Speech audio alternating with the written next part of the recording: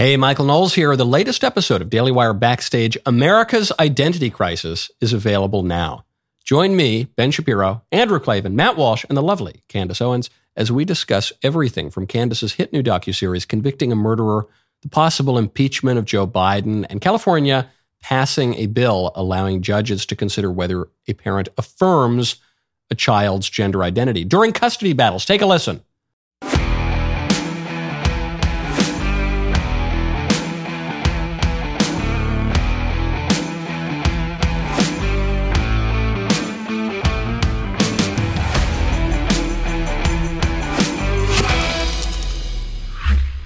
Two, one, fake laugh. Ha ha ha ha. That was a real laugh from Candace. Welcome to Daily Wire's Backstage.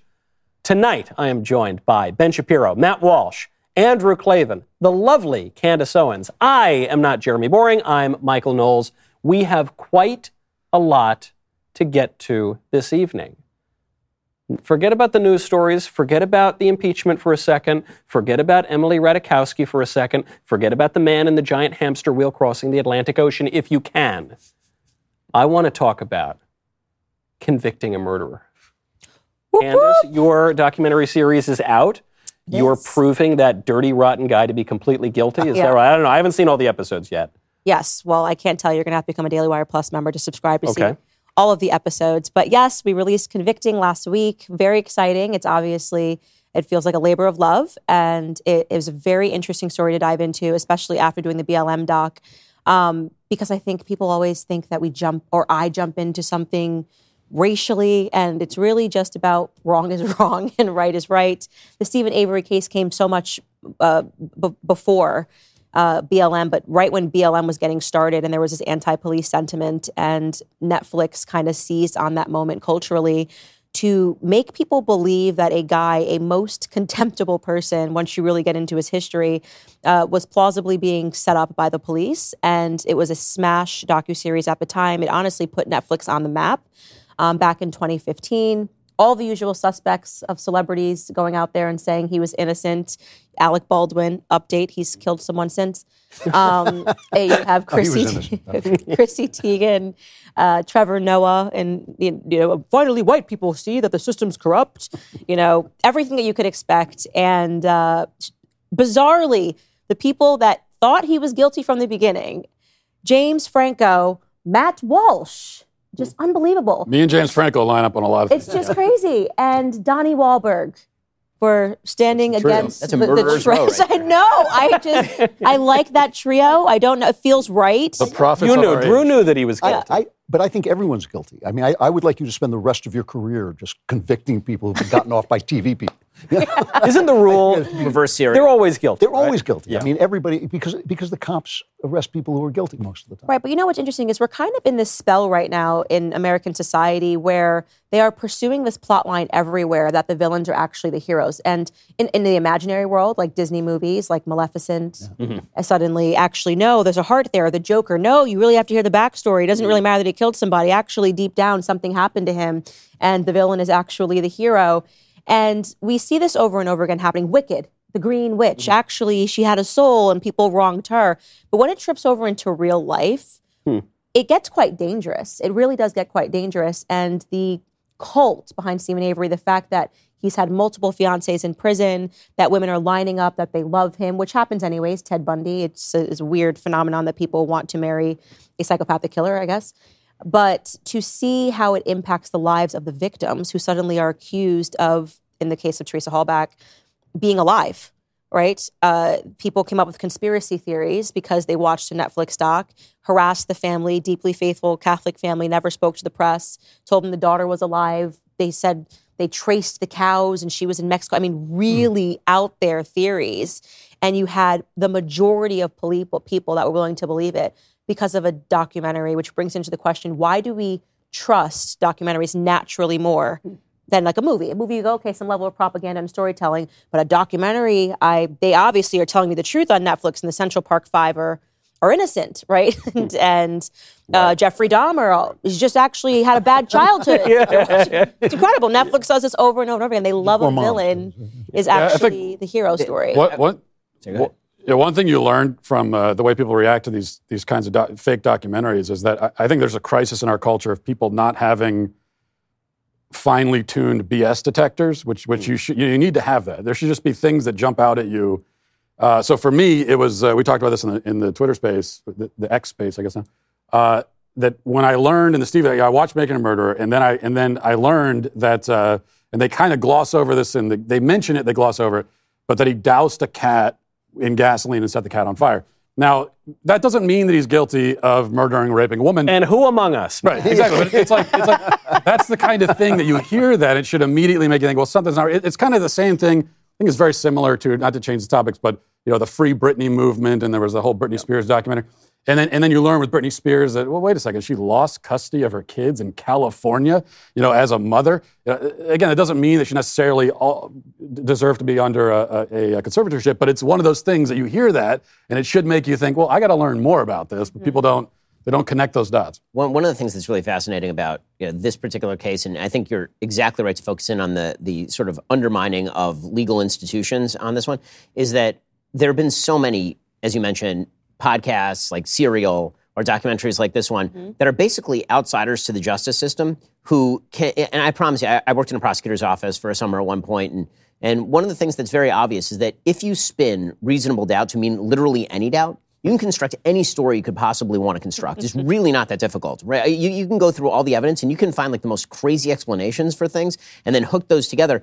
And you can do it in literally any case. It's really not difficult to do it in any case. But if you don't know the system, then you've never really experienced that before. And so it feels like something new. It feels like, oh my God, no one presented some of the evidence that was on the other side, even if it was presented in court, or even if they're actually taking things out of context. So I think it comes back to a level of institutional trust. And so you can have a documentarian go in and sort of weasel their way into the institutional mistrust and then blow it up with a case like this, even if the case is bad. Right. It's also if people have never seen a cop work outside of television. This is right. Because, the police, God love them, I love the cops, but they're not Sherlock Holmes. I mean, they in Britain, they call them Mr. Plod, and there's a reason for that. They plod along until they've got the guy. And a lot of times, when the defense brings in police misconduct, it's usually misconduct because they know he's the killer. They think, all right, we'll cheat a little. Well, actually, it's a great example because you do see this all the time where you'll see a tape of a police officer doing a thing, and everybody goes, oh my God, that's so horrifying, the police officer does the thing. And it's because you've never seen a police officer do a thing before. Right. They're held to such high expectations, and it's funny that you said that because I mentioned that people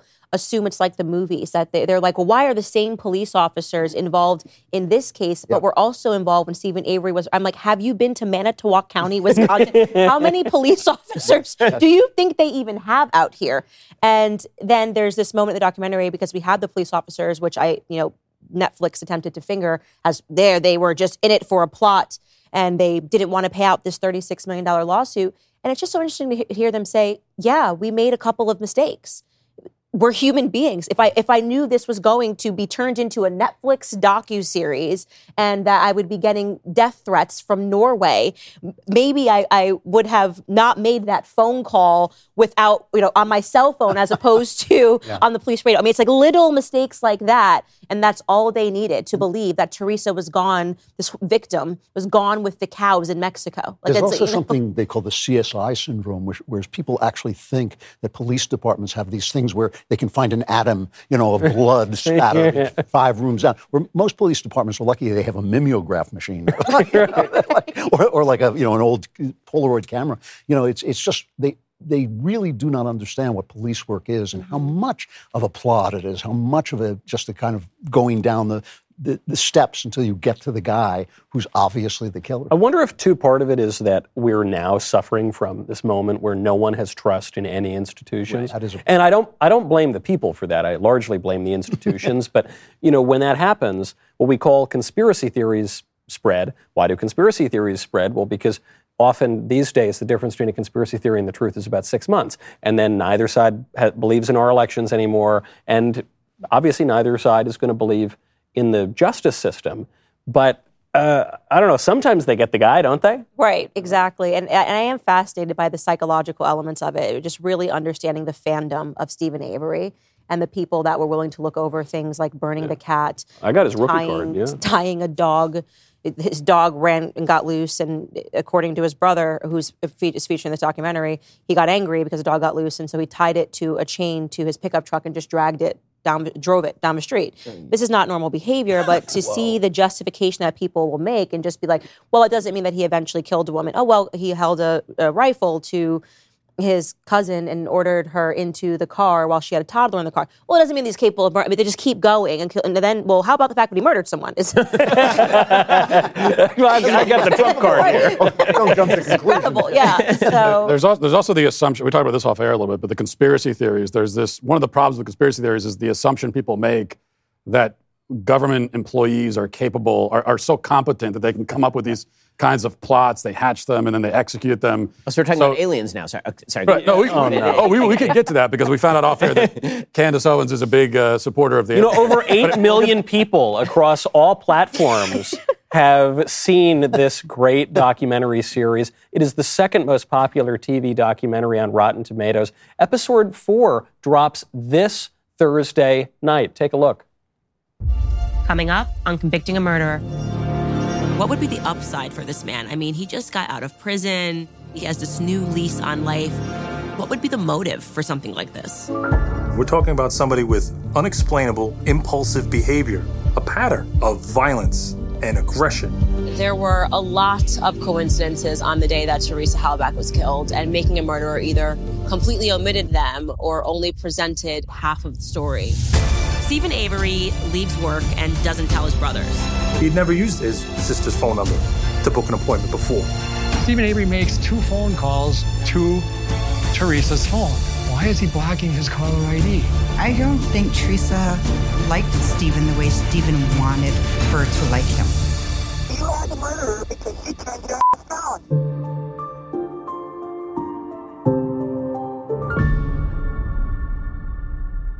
Candace, if they haven't watched yet, where can they watch? Daily Wire Plus. The app dailywireplus.com. They can head over there. The first episode we actually put up for free on YouTube, which I think will be enough to hook you. We've really done an excellent job with this series. I'm very proud of what we've done.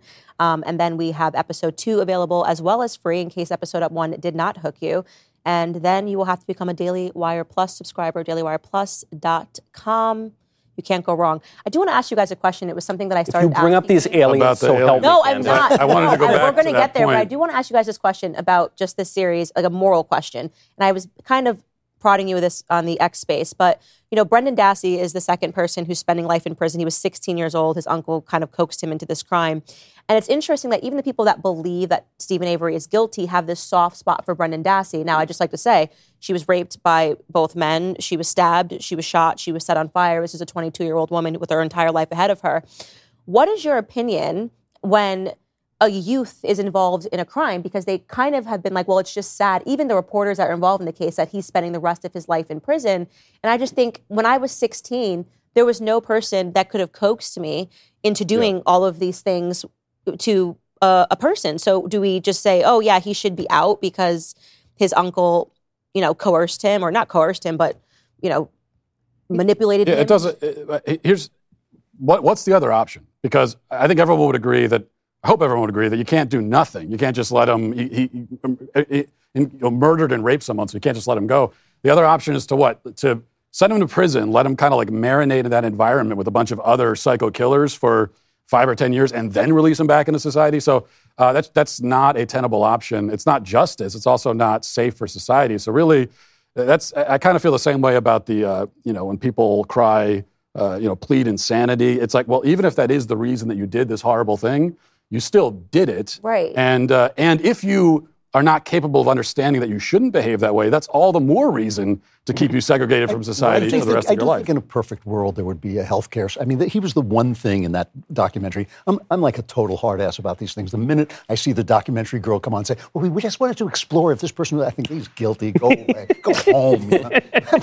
But the one thing that tweaked some dead spark of compassion in me was the fact that he seemed to be retarded. He seemed to be a little mentally ill. And in a perfect world, there would be some, like in the movie Halloween, some place where you could put insane people, but there's just not. That's the perfect But he world. wasn't Halloween. mentally retarded. He is stupid, but all criminals, to some degree, are very stupid. I mean, criminal is not like a high IQ population. I don't know. Unabomber Get was away pretty with these high. things, right? Generally, they're... But I think that a lot of this also has to do with our society's weird perspectives on when people are responsible for their actions based on age. Mm-hmm. Right? I mean, we'll say that a 16-year-old boy can say that he's a girl and we'll immediately start feeding him full of hormones. Or we'll say that a 16-year-old girl can get an abortion and suddenly that's her choice. But if a 16-year-old boy rapes and murders someone, then all of a sudden it's like, wow, that is an innocent child. How dare you?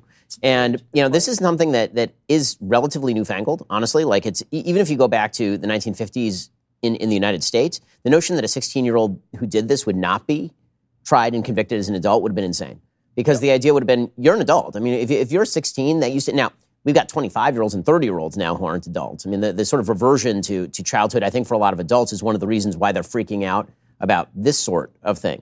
And again, it's incredibly variable. It's like, well, we hold you responsible for certain things, but not responsible for other things. At 18, you're allowed to join the military, but if it's an 18-year-old who commits a crime, then he's a boy just in his youth, and how could a cop shoot him if he's committing a crime? So true. It's bizarre. Mm-hmm. Now, when you are responsible for lighting your charcoal grill, what do you guys do? Do you shirk that and put it off on someone else, or do you go Can you grab? do that at I 16? set a cat on You do fire. it at just 16. throw 'em on. Maybe you grab your grill blazer. Okay, Where's you've that heard question me. coming from? You've heard me talk a lot about one of my favorite sponsors, Grill Blazer. One of our favorite things about it is the many creative ways that you can use it. Matt Walsh uses his to heat up the campfire in his backyard. Brett Cooper uses hers to light her charcoal grill. The Grill Blazer can light any campfire in just a matter of seconds. I personally love lighting up a nice fat stogie with my Grill Blazer. This puts any normal boring lighter to shame. Within seconds, I can be enjoying a nice juicy cigar. Grill Blazer's grill guns are designed to do everything from expertly searing your meats to fighting charcoal grills, wood stoves, outdoor fireplaces, and just about anything you can think of with that high-power fire to solve your problem. Grill Blazers offers two types of grill guns. There is the Grill Gun Basic. That's a high-power propane torch designed to light charcoal and wood grills and smokers. Burns up to 3,600 degrees. Its 30-inch flame is for anything that you need a big, bad torch to do. And then there is the sous vide gun. I'm going to point sort of in Mr. Shapiro's Drew's. Has this time come? No, you know what? I think I'm going to point my sous vide gun at the brand new pumpkin spice candle available at dailywire.com/shop in my section. And here we go. What is the temperature at which glass melts? Do we know? This temperature right Is there. that one? These candles are incredibly flame resistant. Wow. Well, these got a little smoky. That was an experiment. Please don't get a job on KBC. That was an experiment. As you Anyway. can see, fire emerges from it. You can see. That wasn't even the full speed, by the way. This is the sous vide gun, shorter barrel, perfect for professional culinary kitchen uses, from gently caramelizing brulee to exploding my candle. Make sure you head on over right now to Grill Gun and Grill Blazers today. Let your adventures begin. Go to grillblazer.com/backstage. Use promo code Backstage for 15% off your order. Grillblazer.com/backstage. Promo code Backstage for 15% off your order. I just want to say you guys. Your incompetence knows no bounds. I couldn't get that thing to light. Wasn't that crazy? Light a candle with a flame. I tried. What in the world? Do you know why? And they practiced that. I did it like a dozen times. Do you know why? It's because the Michael Knowles pumpkin spice candle is just such high quality wax. That is going to hold up for a long time. Now, speaking of... It's such a high quality candle that it doesn't light. It doesn't light. You can't light it on. Just for pretty. It'll last forever. Speaking of convicting people of things, did you see the House Republicans are looking into impeaching Mr. Joe Biden? House Speaker Kevin McCarthy just announced it today. He says that they've got a lot of juicy dirt on him, and so they've got serious, credible allegations into Biden's conduct that will serve as the basis of an impeachment inquiry. Just very quickly, there's not a ton to say about this because we impeach every president now. You know, it's not exactly... Multiple times. Multiple times if we can. Is this smart or stupid for the Republicans to do? Well, I mean, there's a question for McCarthy, and then there's a question for Republicans more broadly. So it's not stupid to push an impeachment of Biden unless you can't get the votes on the Republican side. Then it's stupid. Right? This is the real danger. The real danger is you bring it up for a vote, and you actually don't get a majority, even with a Republican majority. That's your real danger, because then you look foolish, and you look like vindictive. Like, Democrats got all their people on side. I'm not sure that Republicans are going to get all their people on side. What McCarthy did here was he was being held hostage by a group. First of all, can I just put this out there? Legally speaking, the term impeachment inquiry doesn't mean anything. It doesn't grant you any extra serious legal power.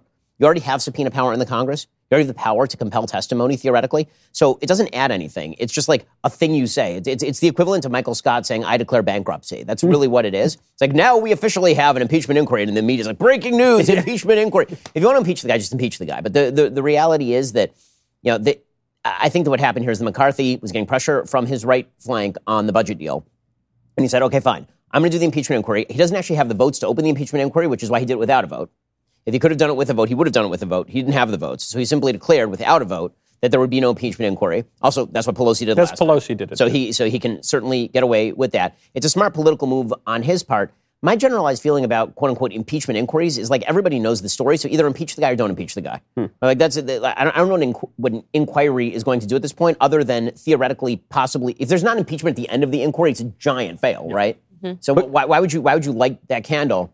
It's not going to burn. It doesn't make any sense to me. Where there's smoke, sometimes there isn't fire. Now, is it possible that in this inquiry they could get more proof? Because I don't know what more proof you need. I'll be honest with you. Like I'm sick of hearing that there's no evidence and there's no proof. It's absurd. There's a full-on text from Hunter Biden to his daughter talking about paying half of his dad's bills. We know that he went around to a bevy of countries and collected $20 million in checks on behalf of various causes. We know that Joe Biden has been trafficking using his name since he was 30 years old in the United States Senate. I mean, all of this is like well documented. Yep. He was using his connections in Delaware to get MBNA to hire Hunter. He was trafficking with unions back in his early days in Delaware. I mean, the guy's corrupt as the day is long. They used to call him the senator from MBNA. That's right. From this bank in Delaware. He literally was calling into meetings with his son. Like, I'm not sure what else you would need if you want to hit him on a corruption charge. And this is the thing that I am concerned about, is I don't know that they're going to actually have another shoe to drop. Because here's the thing. Let's say that you're Joe Biden. Do you actually need the money coming into your bank account personally? Right. I doubt it. If it comes into Hunter's bank account and then Hunter is living at your house and Hunter just buys a car and then you use the car sometimes. Or we all have kids. So, if you were bribing me theoretically by giving my kid a job, that is a form of bribery to me, I would think. Yep. Right? Like that is a form of payment. Of course. I think, especially if he's a derelict, like Hunter Biden, who's like literally one of the worst people alive, like unemployable, drug-addicted, prostitute-abusing piece of garbage, and like you're getting a multi-million-dollar, like that is a bribe, is it not? See, I think Ben's take on this is highly moral and ethical, and that's why I disagree with it. I think this is a good political move, both for McCarthy and for the Republicans. The FBI are using this ongoing investigation dodge. They're not investigating Hunter Biden. They're just stalling until the statute of limitations runs out. And so they're using this ongoing investigation dodge as a reason why they can't answer questions in a timely manner. If they say it's an impeachment inquiry, it doesn't have any legal weight. But just in terms of the media, just in terms of the way it sounds more important if the FBI says, well, we can't give you information. So, well, this is an impeachment inquiry. I think that's a good idea. And even if it doesn't result in impeachment, you can drag this out forever. And I think that that's basically the plan. The plan is to just keep this going until and unless they can get the votes to actually. What I'm afraid of, I am concerned that there are going to be like 5 to 10 Republicans who are just not going to get on board with it. And then he's not going to have a majority of his, it just won't go through. And if that fails in the House, that's actually a real black eye for him. Yeah, but he can just keep the inquiry going for a long time. So if the inquiry keeps going, then I saw this suggested by a somewhat prominent conservative today. Do you think there is any chance that Joe Biden, who is 1 million years old, who can't pronounce his own name, that who does seem vulnerable to certain corruption charges if the DOJ would ever bring them, would he step aside? Say it's for help? Okay, all right, that was my answer. No way. All right. You mean out of honor? You mean is that the joke? I mean, is that the punchline? What if he did it? What if he said, "Well, it's because my health is declining enough"? He can't step aside. He's been in public office his whole life. He can't let go of it. I mean, this is the story of the country. I agree. That's what we've got. This gerontocracy running us into the ground by these old, ancient, decrepit zombies who cannot let go of power. I mean, the boomer generation. I take this personally. He's pre-boomer. He's pre-boomer. Right, he's pre-boomer. But I mean, you've got quoted that Pony Soldier movie. That's from 1952. He was 10 years old when that happened. He was 10 years old. And you've got, I wasn't born when that movie. That's insane. Nancy Pelosi just announced she's running for re-election. Dianne Feinstein. I mean, it's John Fetterman isn't old, but he is like a cucumber. So it's the same. It's this same story, which is why not to move away from the impeachment thing, but I'm actually I don't know where you guys all stand on this, but to me it's so obvious that if we were a serious country, we would be talking about and enacting age limits on the presidency. I can't see any argument. I am opposed to age limits on any public office. The age limit is the ballot box. 75 years old.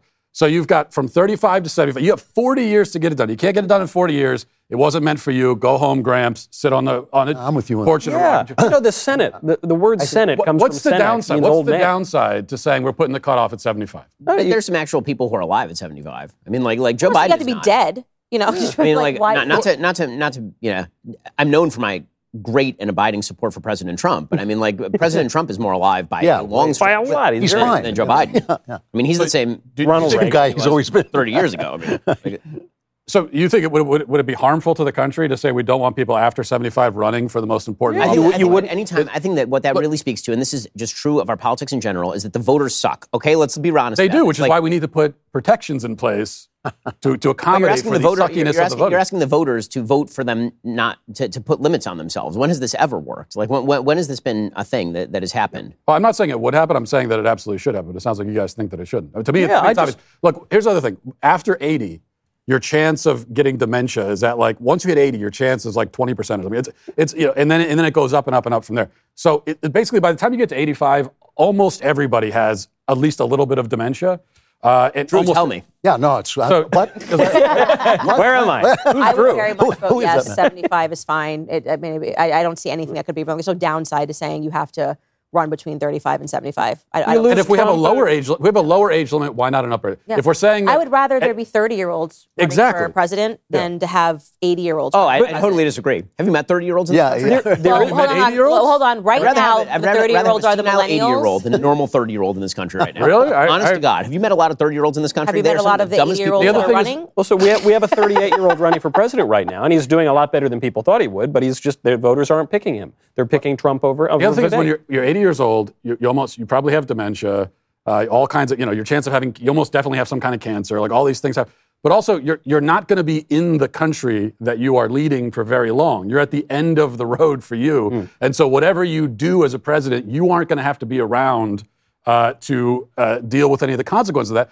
That makes me very uncomfortable. At least when someone's 30, they're going to have to live in this country for a long time afterwards. They've got some skin in the game. Joe Biden has nothing he doesn't even have his mind in the game anymore. He's got nothing in the game. And I want to say Trump is an exception, not the rule. Like, Trump never drank his entire life, and that's part of the reason why there's no mental deterioration there. You are right. He's on it. He had a lot of energy throughout the 4 years he was in office, but he is very much the exception, not the rule. Joe Biden is the rule. Right. When you get to that age. 80% comprised of actual preservatives. Yeah. Aspartame. Right, exactly. He's like a French fry of a human. It's like it literally is defying life expectancy to say that above 75 people should be able to run. It's just another rule we don't need. I guess, agree with you. But we do. We We need rules. We need tons of rules right now. Okay, so can I ask why not? Not a rule what would problem. you prefer? Okay, This is so let me a ask you this. cultural problem. Let's assume that we need a rule. That's fine. What would you prefer? A competency test at any age or an age test? I'll take the competency test. I'd like to do both. There are doctors they bring in that say that Joe Biden's fine. No, like a public competency test. First of all, it would make amazing TV, like a public competency test. Like you put them on decides TV. what the Public, okay. Public competency Who test. decides on the got test? me. Who decides on the Dr. test? Who administers Fauci it? and Dr. Birx and right. It would be like spell cat. But I guess the real question here is: do we really believe that the problem afflicting the country is that the people have too much say over the direction of things? Also, this is not a rule problem. This is a cultural problem. The fact that we can't get past the boomers and we can't. We had Obama, and he was such a disaster that everybody's like, well, let's go back to those boomers. But after a while, you run out of boomers, And I think we've kind of reached that point. There's actually a problem with new ideas coming into the culture. There's, it's shut down. There's so much information flowing, but nobody knows what's true anymore. And so there's no ideas that anybody is actually talking about that are serious, progress from where we were before. Honestly, I also think that the senility attack on Biden is like the least problematic thing about Joe Biden. Right. Like I would prefer that Joe Biden continue to stumble into walls. That's fine. I honestly don't care about that. Like the fact that he's senile, yeah, it's shameful on the world stage, but I mean, Bill Clinton was, shaming the world and shaming our country in a different way back in the 90s. Like to me, the problem with Joe Biden is that he's a horrifically bad president promoting incredibly bad policies, and he's deeply corrupt. And by the way, I think that the senility attack by Republicans is actually not going to play. The reason I think it's going to not play is because if the matchup is between Trump and Biden, which it seems like almost guaranteed it will be, if that's the matchup, Biden will just hide in the basement the whole time. And he will run the same campaign as last time. I'm a dead person. I'm an unthreatening dead person. COVID's back and it's bigger than ever. Yeah, they're doing have to COVID do that. again. All he has to say, this time, all he has to say is, I'm not going to debate an insurrectionist. Right? That's the crap that I don't think that's true. I mean, all the polls show that probably the attack that works the best on Biden right now is age. Even a lot of Democrats agree with that. No, but they agree with it, but that's not going to stop them from voting for him. Yeah. And then what? Perhaps not. So this is the truth is, I mean, so when you look at the polls that are extremely even right now between Trump and Biden, there are two stats that I'm a little suspicious of in the polls, and I don't want to poll read a year and a half out, but I'm going to do it anyway. So here's the two stats that bother me about the polls. One is the suggestion that Biden is only going to win something like 54% of the minority vote. I don't see how that's true. I can't see how that's true. Yep. I think that number is much more like 62, 63%, mainly because that's been the number pretty much forever. And a stretch of that magnitude would be very, very large. And Trump really outperformed among minorities. I don't think he's going to outperform to the tune of 45% of minorities. That's one. The other one is that there's a massive enthusiasm gap right now in all of these polls that they're measuring. And then that enthusiasm gap is like in the last CNN poll that was really bad for him. It was 71% of Republicans saying they were highly motivated to vote, and 61% of Democrats saying that they were highly motivated to vote. Well, I don't believe that either. And the reason I don't believe that is because Donald Trump is amazing at two things. One, getting out Republican votes, amazing at it. And two, getting out Democratic votes, absolutely unbelievable at it. Like, he's really good at those two things. Democrats are not enthusiastic to vote for this old bag, but we used to live in California, and I promise you, Democrats will crawl over broken glass to vote for Trump. And then there's also Against the Trump. fact there's also the indictments in the trials, which are going to have no effect on Trump's base. If they may bring out more people in Trump's base, but they're going to completely obliterate any independence. Those polls show you think? the same poll that shows them tied has him down among independents 47-38. I just don't see how that lines up. But the Listen, he could still win, obviously. I mean, look, I think all social science is bunk, but I cite it when it underscores my point. And when it comes to the prosecutions, the majority of Americans believe that the prosecutions are politically motivated and unjust. So that presumably includes a lot of independents and even some Democrats, right? It's something like over 60%. I mean, which polls are you citing? Those same polls will suggest that a majority of Americans wish for Trump to be prosecuted.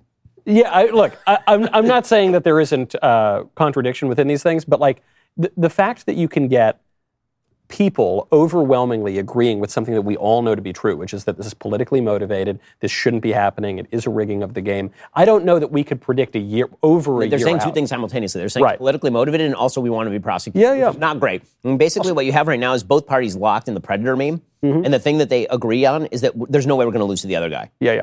And one of them is going to be wrong. Yeah. And it's going to be a disaster when that happens, It says honestly. something about the system that nobody wants this rematch. Nobody wants this election. And that's exactly what we're going to get. And it's right now it looks like what we're going to get. Yeah. I guess there's just no alternative to that. So do we all say that right now it's just going to be Trump? He's up by 30 points. I mean, I'm the only person who thinks it's simply to look. Obviously, it looks like that's what it's going to be. But I still think there's many a slip between the cup and the lip, and it's really early still. And we still haven't seen what the donors will do around Thanksgiving. I don't know. I don't think the donors matter, but I do think that in order to knock Trump out, you're going to have to knock him out, obviously, extremely early. So everybody's focusing in on Iowa, and they're forgetting that like a bunch of Republican candidates won Iowa who ended up winning the presidency, obviously. Iowa hasn't decided the nominee since 2000. That's right. And New Hampshire only decided really McCain and Romney. Yep. And so it's really South Carolina, which is sort of the make or break state. And right now that's lining up perfectly for Trump because you've got Nikki and Tim who are both in the race, both of whom will draw some support, and Ron who's in the race. So, I mean, right now that looks like a crab pot for everybody who's not named Trump. Yeah. I mean, the only thing that could change it is if a bunch of these challengers drop out, which just isn't going to happen, right? I mean, and even so, a bunch of the challengers drop out, but Trump nationally is like at 59% or some insane number, and even in all these states, he's still up 20%. Look, nobody. The truth is, nobody except for Vivek is running a good campaign. And Vivek is running a good campaign because he's doing the things that a campaigner is supposed to do. He's going to everyone. He's talking to everybody.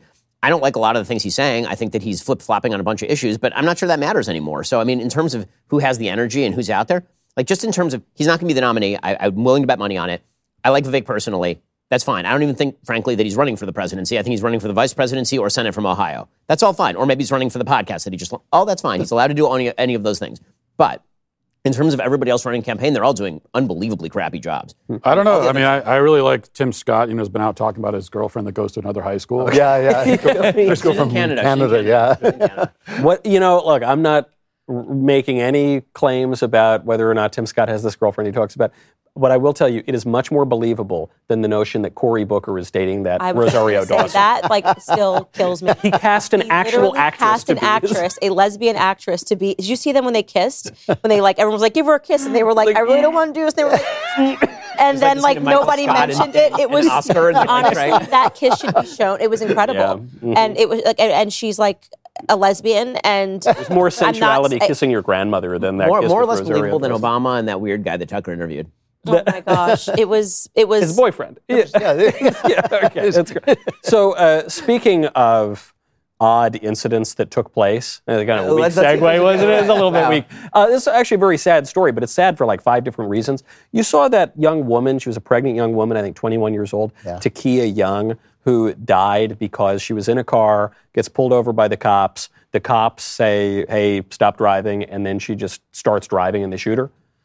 She wasn't pulled over by the cops. She had just robbed a grocery store, and or a store of some description, shoplifting. And her and multiple people, and they called the police because we even have a clip of the shoplifting. Yeah, when somebody is shoplifting. Oh, it looks like it's at a liquor store. What is just? And she's 6 months pregnant. She's pregnant. She's pregnant. Shoplifting alcohol. Yeah. It's always a good move. Shoplifting, liquor. All of this is obviously good decision making. I say this as someone who has 9 weeks left of my own pregnancy here. So this is just stunning to me, all the decision making that's happening here. And they called the cops, which is what you're supposed to do, and the cops are supposed to come. And she got into her car. They told her to stop. She essentially just started blaming other people, saying, the other person was stealing. The other person was stealing. And then she made off in her car and could have killed the officers because it's a vehicle. It's a car, and they told her to stop. She didn't stop. And so when they finally pull her, started running them over. She's in the parking lot. And we have body cam footage. It's amazing how much footage we have of this entire incident. Right. And so there's not a ton of ambiguity here. I think we have the clip. 1828. Get out of the car. Then get out. No. Then get out. Get out of the car. Get out of the car. Get out of the car. Get out of the car. Shots fired. Shots fired. Stop the car. Stop. Stop. Stop the car. Oh my God! Come on. Just rule number one. Yeah, when they really. tell you to get out of the car and they have a gun pointed in your face, get out of. I will say that the police, that cop did screw up, as far as I understand police procedure. When you've got a suspect who might flee, you don't stand in front of the vehicle. That is not proper police procedure. It's a very stupid thing to do to use your body to block in a car. Maybe if you're in your police cruiser, but not your body. So that was not the right thing for him to do for the sake of his own self-preservation. But once she starts driving into him, she is wielding a lethal weapon. He has every right to defend himself. And that's why with all these cases, this is the next BLM martyr. And we always talk about systemic racism and all this nonsense. And Black Lives Matter, they're marching in the street chanting Black Lives Matter again. But, the person who needs that message is Takia Young herself. Why don't you value your own life enough, and the life of your unborn child, enough to make just a reasonable decision? Once the cops are there is no way that running is going to make your situation any better. It automatically... So sad. It's also self-fulfilling prophecy, right? You tell people enough that if the cops are going to murder them, and then they get in a situation with the cops, and then they do things that cause the cops to kill them. Yeah. Right? If you keep telling people over and over and over that no matter what you do, the end of this is the cop is going to shoot you. And you're in a car, and a cop is pointing a gun at you, and you've been told it doesn't matter what you do next, the cop is going to shoot you. Well, I can either be out of the car and the cop can shoot me, or I can be in the car and the cop can shoot me. And so you're in the car and you decide to take a shot at it. Again, these lies actually have consequences. The cops were not going to shoot her. If she got out of the car, she would be alive right now. What I can't get over is the liquor store part. Forget about we see this, someone gets pulled over and then they act like an idiot and then they do everything wrong and then they get into this dangerous situation. I can't get over the liquor store. How many wrong turns did this woman have to make in her life to get to the point where she is robbing a liquor store? By the way, not just, a bottle of wine to have with a loaf of bread to feed her family. She's putting bottles of hard liquor into her bag while she's 6 months pregnant. How many bad choices, how many bad lessons, how many things went wrong? And then, I don't want to sound like the bleeding heart liberal here, though, but in a way, society must have failed this woman. Society has failed everybody when the authorities pull their support from the police. Yes. you've got people out in the street doing all kinds of things that basically the authorities, the government, is saying, well, that's not really a crime. Basically saying that the honest people deserve what they're getting. Yes. That the society is so evil, inherently evil, that if somebody's robbing you, it's probably There's that line in The Crown about the monarchy where it's the head of the household in the palace. He says, it's in the little things that the rot begins. And I think every little lesson, every little wrong thing this woman ever did, that where she got off the hook, where they said, oh, we're not going to prosecute that, we're not going to punish you, we're not going to teach you the right way to behave.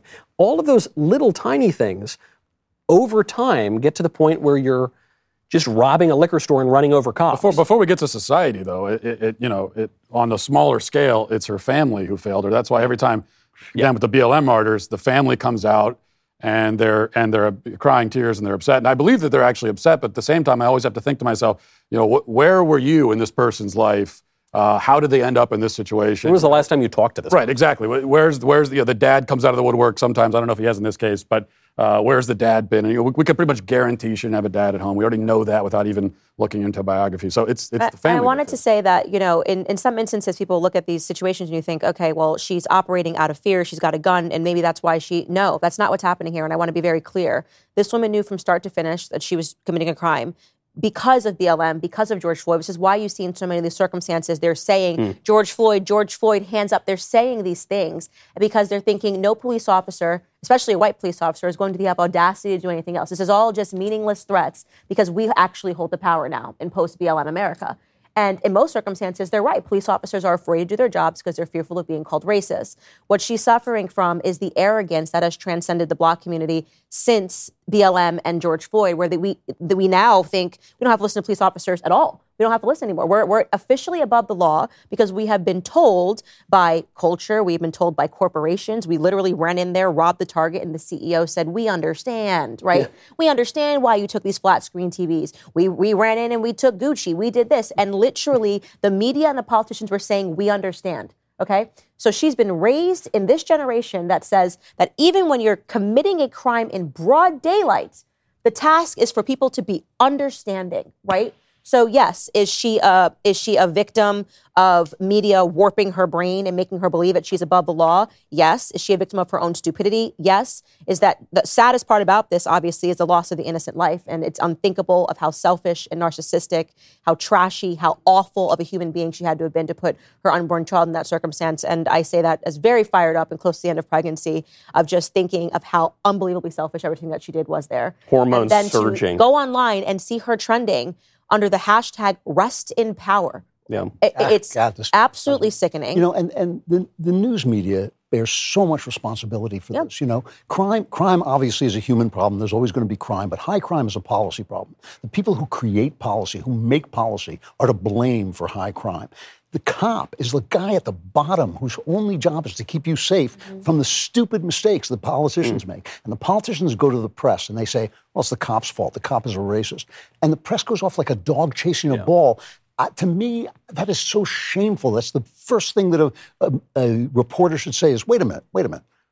You made that policy, not the cop. The cop is suffering from the policy, just like the neighborhood is suffering from the policy. Our media sucks. If there's one thing I agree with Donald Trump about 100%, is those people are the enemies of the people. They are just not doing their jobs. Speaking of perverse media and ineffective law enforcement, did you see the federal judge in Texas who just struck down an age verification law to access high-speed, hardcore internet pornography? This is Judge David Ezra, who ruled that HB 1181 is unconstitutional. He issued a preliminary injunction against it, saying the law goes, quote, far beyond the interest of protecting minors. But his problem with it is great. His problem with it is that if government overreach, the government will be able to see you're watching porn. I have a solution for that. Don't watch the porn. Don't watch porn and you're good. You don't and the other thing about these laws, by the way, is they work because nobody wants to show his ID when they're looking at porn. The porn people go out of business when they say you've got to prove your age. Yeah. And it's so, this whole thing is so absurd. Now, obviously, like you, Michael, I would like to see all porn banned and the porn industry burned to the ground and we dance around its ashes. But if we can't, on our way to that, I think obviously age verification laws make a lot of sense.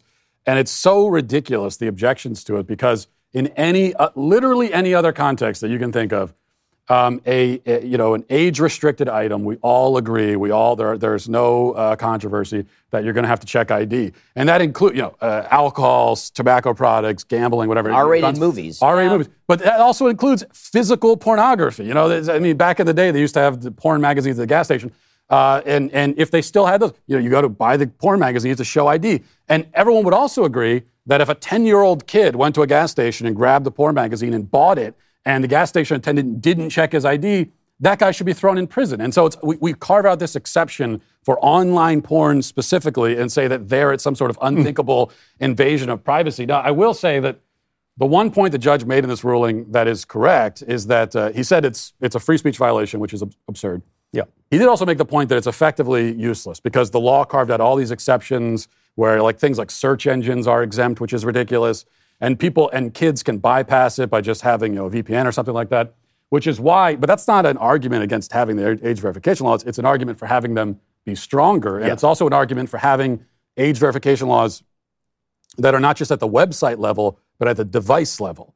So there need to be laws that every cell phone device that a child has on the device is age protected, right? So that they can't access these sites. Because, by the way, to your point, Matt, on just burning the porn industry to the ground. Let's go back to that. Yes. That idea, Well, this would do that because every time that one of these laws is passed, an age verification law, Pornhub, MindGeek is the parent company of that, pulls service out of that state. Right. They would rather stop doing business in that entire state than have to comply with stopping kids from looking at their product. Why is that? One, because they know that even grown adult men don't want to admit that they're doing this perverted thing. But two, it's because the porn industry relies on hooking kids, just like any drug dealer on the street corner. They rely on hooking kids at age 8, 9, 10, 11, and they know that they're going to have a customer for life. I mean, to be fair to the porn industry, I think I've never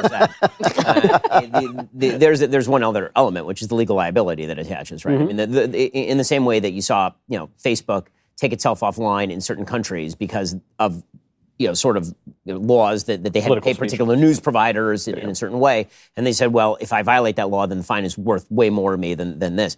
That is one of the things that's happening, but good. I mean, the goal is to bankrupt the porn companies. They're bad. And first of all, this entire notion that free speech encompasses pornography in the first place is absurd on its face. It's ridiculous. Robert Bork, who would have made an excellent Supreme Court justice before he was borked by Joe Biden, one of the worst things that Joe Biden ever did. Bork, he has an entire article in the 1970s talking about the extent of the First Amendment. And he says, the First Amendment clearly was aimed at political speech. That is what it is about. It is about political speech. It is about religious speech. You know what? It's not about naked pictures of ladies. Appealing to the prurient interest. How many people even know what the word prurient means anymore? That was a term that was known in the culture and in the law, and it would distinguish between meaningful speech and artistic speech and just smut to appeal to your lower interest. I got to say, I'm also perturbed by the left's sudden interest in free speech when it comes to pornography and complete disinterest in free speech when it comes to the government literally going to social media companies and telling them that they have to shut down searches on COVID, for example. Right. That's an amazing thing. The Fifth Circuit Court of Appeals ruled. For anyone who makes the free speech argument with porn, I always ask them, okay, you're saying porn is speech. Okay, well, then what is it saying? The woman who's having sex on camera, what is she saying exactly? What usually, message is she trying? Ow! Well, I didn't. Please don't. I didn't need. Did I do any more? Yeah. Okay. I get it. That's enough. Thank you. I'm running for Virginia State Assembly. Okay. That's another softball. What message is the woman trying to convey? What thought is she expressing? Help. What's that? Yeah, help is actually probably the speech. But to Ben's point is important, though, because that is what the left believes. The left believes that your expression of your personality is sexual, it's not political. Right. Yes. Whereas we believe it's actually based on ideas and politics and other cultural ideas, religious ideas. Yeah. But your sex life is kind of minor when it comes to according to the left, here are the things that you can restrict under the First Amendment. Religious speech, because it's offensive to LGBTQ plus divided by 9 people. Right. You can restrict quote-unquote hate speech because it might be offensive to people of minority status. Even though some of that stuff is political, you can restrict scientific speech because obviously the science speaks. Yeah. What you cannot restrict is naked people screwing. Right. That you absolutely cannot restrict in any way because that's the core of you. That's the core of you. That's really the case. The case is that it's more the most political part of you is that. Right? It's the thing that I fear the most as just a parent is really understanding what happens when a child is introduced to pornography when they're too young. It destroys their brain. The pathways are established. It's very hard for them to come back from it.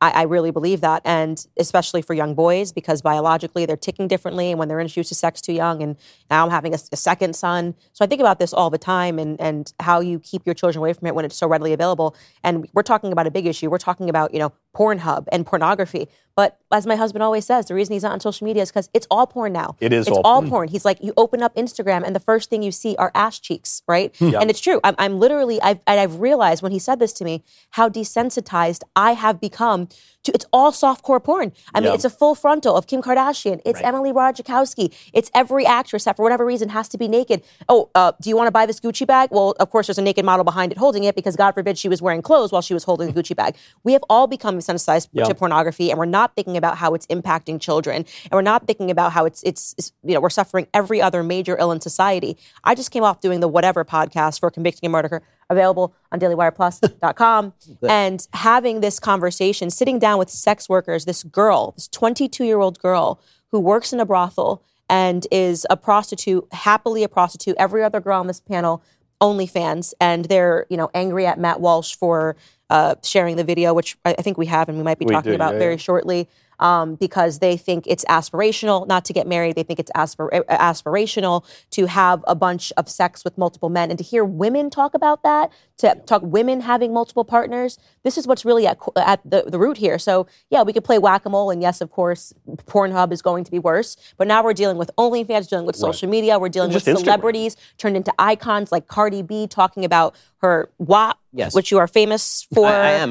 My version slaps. It is. As it were. And it's hard to even fathom how to deal with all those problems. You saw that they came out with a sequel now. They have a sequel song. No, I know. I can't listen to it just yet because I want your version dropped first. Oh, I have to. So now I have to listen to it. Yeah. You got to drop your version, and then I will respond to both versions and say whose is better. I do. Or wonder, a WAP versus Bongos problem, as the case may be. It does make me think, going back to your point, Drew, this and you said this too, Ben, that the left views us as fundamentally sexual creatures. And I often think these social ills, even if people are not conscious of them, have deeper philosophical and theological foundations. For most of the history of our civilization, we've thought that the defining feature of human beings is that we're reasonable. It's our reason. That's what separates us from the animals. And that's Aristotle all the way up to, about 150 years ago. But then Freud comes along and says, no, we're sexual and libidinous. And it wasn't what Freud thought he was saying, That's but correct. it is implied in what he says. And I think that, as they say of Nietzsche, you might get the bad luck that somebody takes you seriously. When what he was saying was that this is basically the motivation of mankind, and it has tunnels through which it flows. I mean, every generation takes the highest level of machine and uses it as a metaphor for the human mind. So in the old days, it was the chariot. Then in Freud, it was the steam engine. And now we talk about people being programmed and being hardwired and all that stuff. But the steam engine idea was that this erotic impulse would come up, and the ways in which it was sublimated and the ways in which it was restricted would set the path of your personality. First of all, that's largely false. What is true, and what Freud was right about, is that sickness, moral sickness and mental sickness, does often show itself in sexual terms, because that's what you are reduced to when you are reduced to being a slave of your Not to get into a particularly detailed discussion of Freud, but I think there's a case to be made that what Freud says about the power of the sexual impulse has roots as old as the Bible. I mean, there's nothing new here. Well, of course.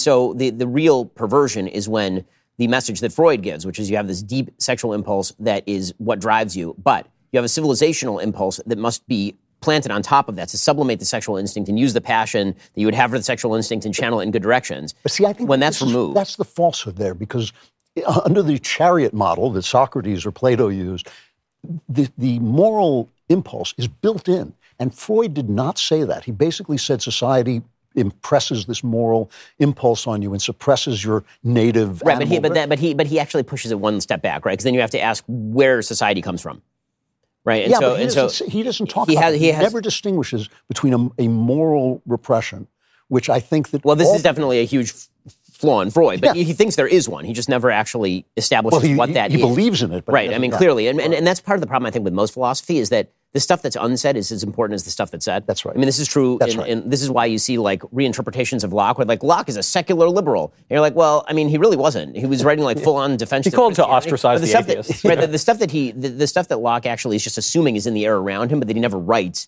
in his treatises on government. That's the stuff that actually makes the treatises on government work. But when you remove it from that context, it no longer works. And the same thing is true of Freud. But when you look at, there was a young man who at the age of 20 wrote a book called Porn Generation. This came, it came out in 2005, and it was all about how the attempt to mainstream softcore pornography through advertising and movies, how that was eventually going to corrupt an entire generation of people who are going to be addicted to this stuff. And everyone in the media laughed at this argument. Right. I mean, this was like, of all the books that I've written, this was the one that was most Wait, it was you? It was. Hold on. It was. I was 20 years old when I wrote this book. And if you go back and you read it now, it looks pretty prophetic. I mean, I'm talking about how this is everything from Britney Spears being turned from a pop icon for small children into effectively a softcore porn star, which is what they did. Mm-hmm. There's no escaping this in any populated area, basically, with access to the internet. And you're right. I mean, the threat level to parents right now is the highest that it has ever been, because the threat used to be an organized threat of an institution that was going to come and hurt you from the outside and take your kid away from you or something. And now the threat's in the house, literally in the house. Well, it's in your phone. There's one of my favorite cartoons. It's everywhere. It's very scary. One of my favorite lines from La Rochefoucauld, which I quote frequently, is that hypocrisy is the tribute vice pays to virtue. So even if there's some guy looking at porn, but he at least says porn is bad, maybe he's a hypocrite, maybe he's just a sinner who fails, but at least he's got that standard. Now, the standard is you should sell yourself for sex, you should not be married, you should get divorced. You mentioned Emily Ratajkowski, and she just had this viral video in which she encouraged people to get divorced before age 30. So it seems that a lot of ladies are getting divorced before they turn 30. And as someone who got married at 26, has been separated for a little over a year, 32, I have to tell you, I don't think there's anything better. If being in your 20s is the trenches, there is nothing better than being in your 30s, still being hot, maybe having a little bit of your own money, figuring out what you want to do with your life, everything, and having tried that married fantasy and realizing that it's maybe not all it's cracked up to be, and then you've got your whole life still ahead of you.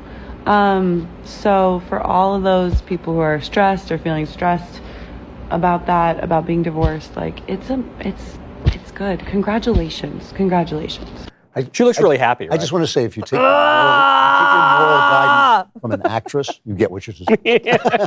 This drives me crazy. This drives me insane. Like seeing women do this new culture, the dink culture, dual income, no kids, that's spawning up on TikTok. The 29-year-old people tried to pretend was a victim when actually she was attacking people that are married and have children, because there was absolutely no reason for her to make that video and talk about children. She could have just said, I got up this morning and made shakshuka, but she wanted to correlate it to the fact that, and if you have children, this is not possible for you to be able to do, so don't get married, wink, wink. Hold on, you mentioned that, Candace. Do we have... that one was even worse than Ratajkowski. Do we have that lady who Matt mercilessly bullied? It's 10:45 a.m. on a Saturday. I am 29 and single, and I don't have kids yet. Here's what your Saturday morning looks like when you're single at 29 and you don't have a kid running around the house. I didn't rise from my bed until 10:15. Every time I thought, I should probably get up and do something. I thought, why? Nobody's making me. I'm not missing out on anything. I went to Beyonce last night, and I didn't get home until 1 a.m. And I danced and drank my little heart out, and I didn't pay a babysitter to watch my kids as I did that. And I woke up a tad hungover this morning, which is probably why I was in bed for so long. And I was just scrolling on my phone, and I saw a picture of shakshuka, and I thought, you know what sounds really good? Maybe I'm gonna learn how to make shakshuka today. Because I have no plans, and I don't have kids, and I don't have a husband, and I don't have errands to run. I can go to the grocery store and learn how to make shakshuka. So that's on my agenda today. Also on my agenda, probably a rewatch of some Real Housewives of New York. I'm also doing a rewatch of Normal People on Hulu, which is really spicy and I highly recommend. Weirdly, I'm into this documentary on Netflix about blue zone countries. So I've got a pretty stacked day. Anyway, I say all this to say, whenever I'm hard on myself about why I'm not married and I don't have kids and I should be further along at 29, almost 30, I wouldn't want to do anything else this Saturday. And I know that you can do all these things when you have kids and you're married, and I understand, but the effortlessness and ease of my life, just kind of focusing on myself and the shakshuka I want to make or the Beyonce concert I want to go to. Stop the video. The most offensive part. Guys, let's play a drinking game. Every time she says I, take a shot of whiskey. We'd be every time she says we would all be shakshuka. dead. Go shoplift from a... Can I Just say literally something? a narcissist. As the bully, can I just say something about this lady? First of all, I mean, obviously, I think most people know I got killed. I reposted that video. I had my own thought about it. I think my comment was pretty benign. I did call her stupid. You called her stupid. Slightly harsh, but also probably not inaccurate. I got killed over it. First of all, the left and the media, they said, well, she just wants privacy, leave her alone. She doesn't want all this attention. And then they proceeded to spend the next week talking about her and doing articles about it because they just wanted to respect her privacy. But also, this woman is a burgeoning TikTok influencer. She has a podcast all about being single and childless and how great it is. And so I have bullied her. But of course, I've brought about the fate that all TikTok influencers dread by giving her a lot of attention. So it's a terrible thing that I did. But I think the real point I wanted to make about this that I also made in the tweet was that, aside from the fact that she's promoting this lonely, terrible life, it's also like if you are single and childless, and there are plenty of people who are 29 and 30 single and childless, and maybe they don't want to be, do something interesting with your time. You do have a lot of time, which can be an advantage. So I admit that you have a lot more free time if you're single and childless than I do as someone with 6 kids. So go out and do something, but instead of doing Make something, a tasty breakfast. Not shakshuka. Yeah, make a tasty breakfast and then do something. But it's just being a consumer. That's one of the big problems with the way they promote this being single and childless is that they say, well, be single and childless and then devote all your extra time to being a really devoted consumer and go to a Beyonce concert and watch reality TV. It's just a dead life. It's worse than that. And this is what drives me crazy. It's I. There's nothing wrong with being 29 and single. And I think that's what they were trying to say, that conservatives are suggesting that you've done something wrong if you're 29 and single. There's nothing wrong with being 29 and single. I know tons of people that are 29 and single, people that are 30 and single, people that are 31 and single, whatever. It goes on and on. There's no failure. Maybe you didn't meet the right person. Things can go wrong. I get it. It's a hard society to date in. What's wrong is that what she's suggesting is that you should be a raging narcissist if you are single. There are tons of things that you can do when you're single. You can go hang out with your nieces and your nephews. You can go, offer yourself to help kids that are tutoring at church. There are so many things you can do. She sits down and she basically says, the best part about not having kids is that you can just be a raging narcissist and do everything for yourself and only think about yourself and wake up at 10:15 or 11:15, whatever she says, which I just think is loser behavior, and think about me all day. She speaks to the narcissistic culture that we are living in today. It drives me insane. Even though I agree with everything you guys said, every single word, the only thing that I have to say about it is that 95% of people are born into a culture, and that's the culture that they live in. And I do feel in some ways, a woman like this, who just described one of the most empty lives I've ever heard, is a victim in some totally sense. agree. She's born into this world. The people sitting around this table are by nature, by definition, people who say, well, wait a minute, you told me this, but I'm not sure I believe that. That's not what most people are like. Most people are born into a culture and they live in that culture. And what we have done to women and what feminism has done to women is a crime. Yeah. And my problem with shows like Whatever, even though it's an amusing show and it's entertaining, I'm not attacking it for that reason. But it's like they pick on the last person on the totem pole who's been created basically by a culture that has so terribly lost its way, especially in regards to women and what they're supposed to be. In her defense, shakshuka is delicious. Okay, I've never had it, but I like eggs Benedict and I like spaghetti, but I don't want to mix them together. It is, but you need some feta cheese on top. Is it a breakfast dish? What is it? It is a breakfast dish. You can eat it for lunch as well. Yeah. It is effectively a tomato sauce, like a spicy tomato sauce, like a mabucha, which is the Moroccan term for it.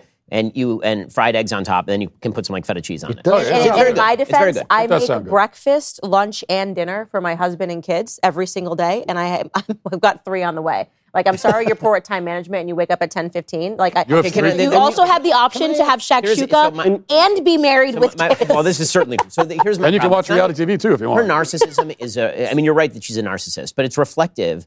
And here's the real problem. The aspiration is wrong. Yeah. Okay, Yes. it is in fact wrong to aspire to this life. It is wrong to aspire to this. There's nothing wrong with this is how your life turned out. Yeah. There's nothing wrong with you haven't set the preconditions to make a different choice. But to say that we ought as a society to be apathetic about two possible aspirations. One is you're 29, you have a career, you don't have a career, you're married, you have kids, versus you're 29 and your life consists of you stay out till really late watching a Beyonce concert and then you get up at 10:30 and maybe you make shakshuka and then watch like 8 hours of TV. Any society that is apathetic between these two choices is a failed society, period. A society relies on the idea that the better life, society does have things to say about what a better life looks like. I'm not talking about compulsion, I'm not talking about tyrannical compulsion, but of course, any functional civilization has to rely on the basis that there is such a thing as good versus bad and good choices versus bad choices. And guess what? A set of good choices is a set of choices that is directed toward a good end. And that good end is you should get married and you should have kids, and it is better for you to get married and have kids, and it is better for your community for you to get married and have kids. This is a childless society. That's the biggest thing that you see. And also, I think, just to build on your point, there's also, I talk about this all the time, and people say to me, well, are you saying that everyone is supposed to get married and have kids? And my answer is that most people are supposed to. In fact, most people are called to. It's a responsibility that most of us have.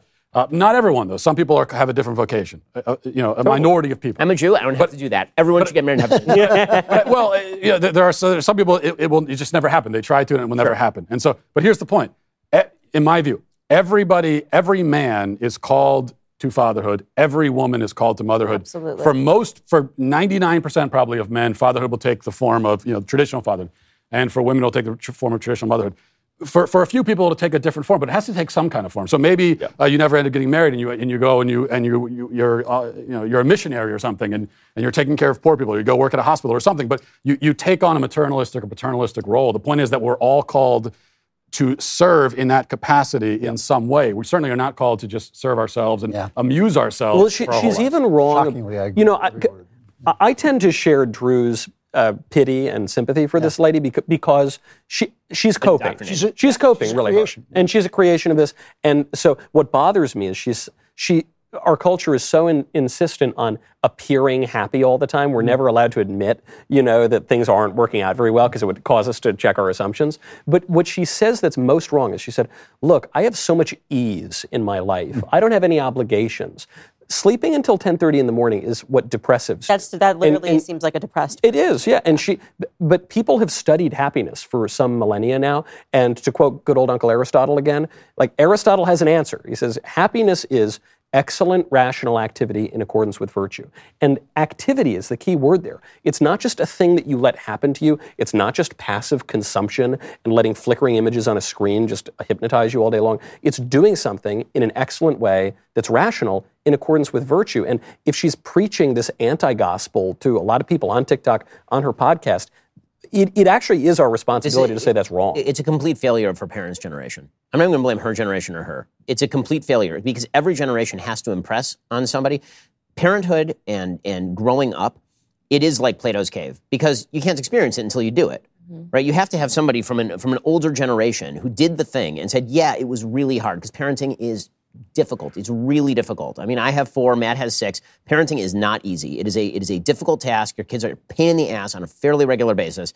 And guess what? It's also the most fulfilling thing and most important thing you'll ever do by a long stretch. And it makes you a better person. And there is such a thing as a better and a worse person. Not all people are the same in terms of their moral quality. I mean, everyone is the same in the eyes of God. That's not the same thing as saying that their activities make them the same in terms of moral quality, because they're not. And not every aspiration is the same in terms of moral quality. It's a failure of older generations to inculcate on younger generations that they ought to try to get beyond the point that they are capable of experiencing here. And that does require a leap of faith. This is when I got engaged to my wife, I gave a little speech at our engagement party talking about how basically anything good that you do in your life is at some level a leap of faith. Right, everything, marriage being the biggest one, but having kids is just as big because you don't really know what you're getting into when you get married. Because how could you? Because marriage changes you and it changes your wife and it changes both of you in such unbelievable ways over the course of decades that even the first day of marriage is nothing remotely like the 15th year of marriage, and I can assume the 200th year of marriage like Drew. And when it comes to kids, it's so different. Every single day is wildly different. Parenting a baby is so different from parenting a 3-year-old, which is so different from parenting a 9-year-old, let alone a teenager, let alone an adult child. Every day is an act of faith, and we're a society that is faithless. and not capable of taking the risk. We're a very safe society. What she's talking about here is a bubble of safety that exists for her in which every day is exactly the same, and no risk is required of you, and no risk can be asked of you, and you're told that your risk-free behavior is actually the best thing that you can do, or at least morally equivalent to taking the risk that preserves future generations and a civilization worth preserving. I want to ask Candace a question because I know you homeschool your kids, right? Yes. Yeah. So, well, my wife does. This is the question. I mean, the idea. Professor Matt. I'm assuming that it's Mrs. Walsh who does it because the idea of being homeschooled by Matt is just. No, I can't contain. I wouldn't do that to my kids. No. Yeah. Hit this piece of wood with this axe. But what's your solution? Until you understand, here? What do you do? Well, that's the thing is we're talking about homeschooling, and also part of that might be we just send them to Matt's house because he seems to have it under control. There's 6 of them. We wouldn't even notice we have so many kids now. Yeah, exactly. If I just threw 3 more, you would just like I think maybe we kind just of absorb them. Yeah. But it's one of these things that and also my husband just thinks the American education system in general is a massive failure compared to, I mean, it is, which it actually is relative to, the UK, which still has some semblance of an academic culture. And so we talk about this over and over again. It's one of those discussions where we're like, it's crazy that we're even talking about this, but I don't want to have to deal with the fear of some other idiot having a phone and introducing him to pornography. I don't want to have to deal with these young women. And this is why it is so important to respond to these women. It is so important because you are correct. Their generation above them failed them, right? They failed them. They failed to communicate the message. And so we're all left holding the baton. And this is why I hit these people on my podcast over and over again, because these cultural battles, they matter. Yeah. It is important to tweet this girl and to say what I said.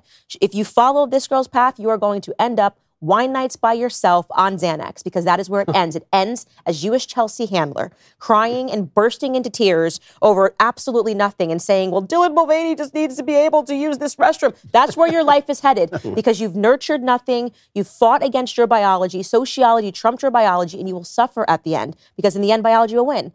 And, I did the Bill Maher podcast last week, and we spoke about that and what really happens to women when they get duped by feminism, right? Because they get duped. Feminism, I say, is like a drug you should try in college. I experimented a little bit with feminism. I was like, I might be feminist like this. And then you're like, no, come on, I can't do this outside of college, right? And you never got onto the harder stuff. Yeah, I never got into the harder stuff, right? And then if you keep going, your life is going to be absolute misery. And so it is why I take the time to respond. I mean, Emma Ratajkowski, we just watched her say, there's nothing better. Congratulations. Congratulations on failing. Pina colada on the beach? Than being divorced before 30. And what? On the I think another point that we have to make culturally is that there is a lot of joy to be found, immense joy to be found in parenthood and in family life that just is not available to you if you don't get married and have kids. It's just a joy. It's not available. But here's the important point. Because you can also be deeply miserable as a parent. You could be incredibly miserable all the time. So the joy that is available to you as a parent is available. It makes joy available to you, but it's an opportunity for joy, and it's up to you to experience it or not. So, and this comes up in a lot of little ways every day. So, for example, last Saturday morning, I get up. My wife had to go out, and so I'm with all 6 kids, and they want breakfast, and the babies are crying and all this, and it's one of those moments where right now, I can dwell on the fact that everyone needs me, and I can be really, really annoyed, and it's in the morning, and I don't feel like dealing with it. Or I can think to myself, this is a house full of life. I've got all these kids that want to be around me, and it's just energy and life, and it's a wonderful thing. So in that moment, I could really choose. It's like it's a fork in the road, and it's a very deliberate thing.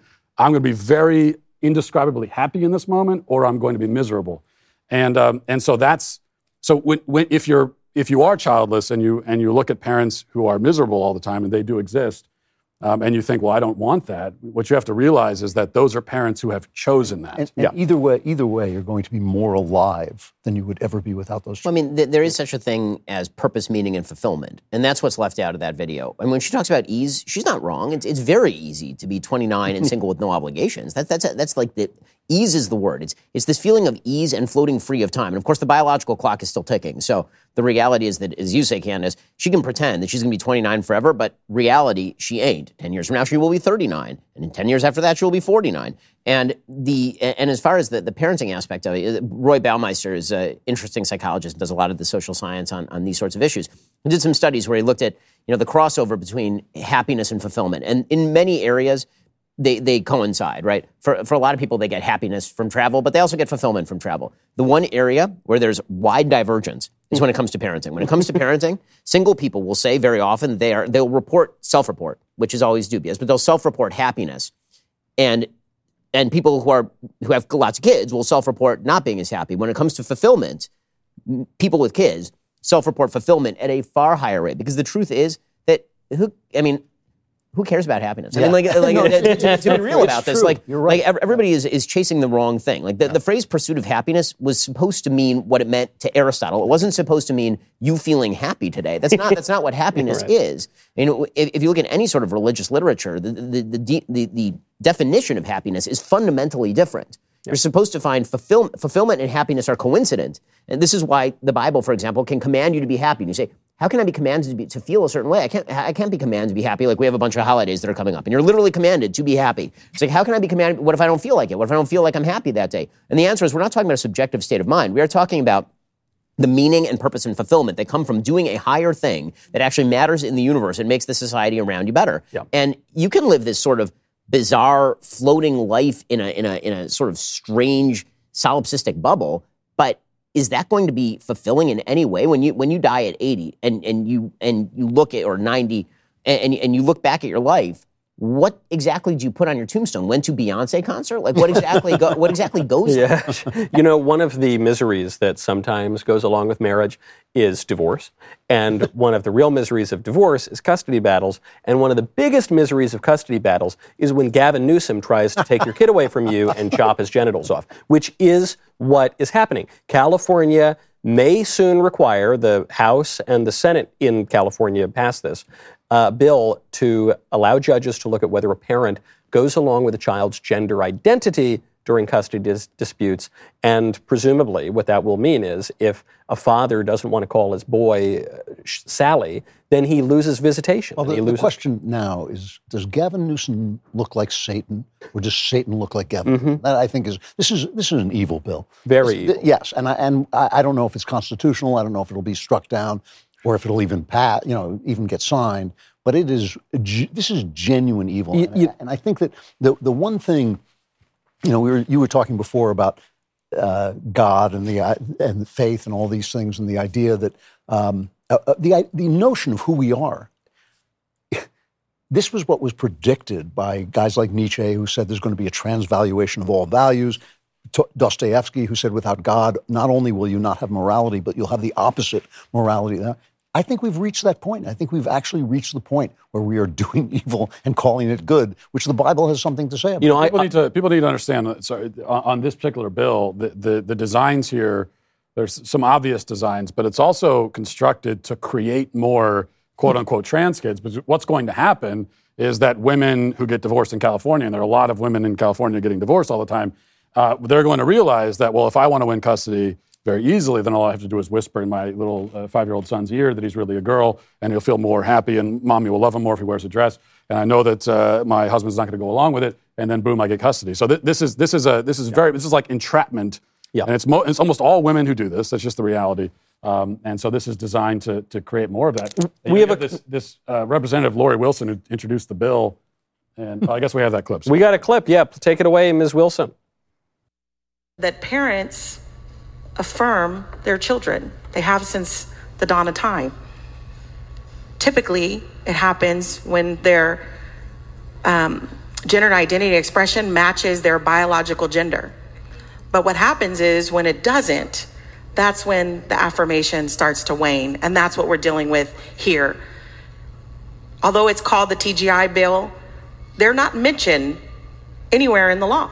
What's mentioned in the law is the child's gender identity and expression, and the parent's affirmation of that, whatever it is, because that is our duty as parents, to affirm our children. Good. He just sounds so stupid. Our duty is exactly the opposite. Exactly the opposite. How often I say no to my kids? Yeah, that's all day, every day, forever. 90% of what you do as a parent is not affirming your kids. Like that's 90%. I told a story. 90. You're just at 90%. Well, maybe 95.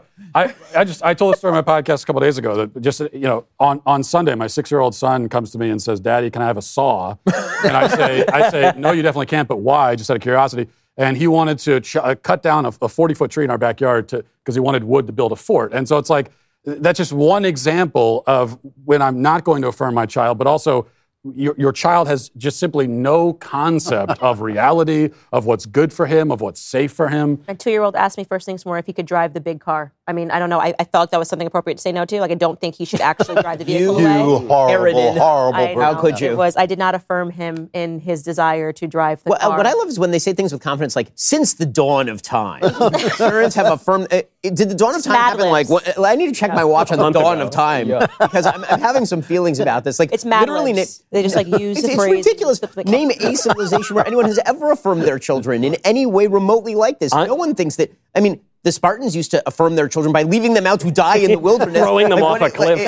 I am all for the fight, and I'm all for conservatives wielding more power than they're used to wielding.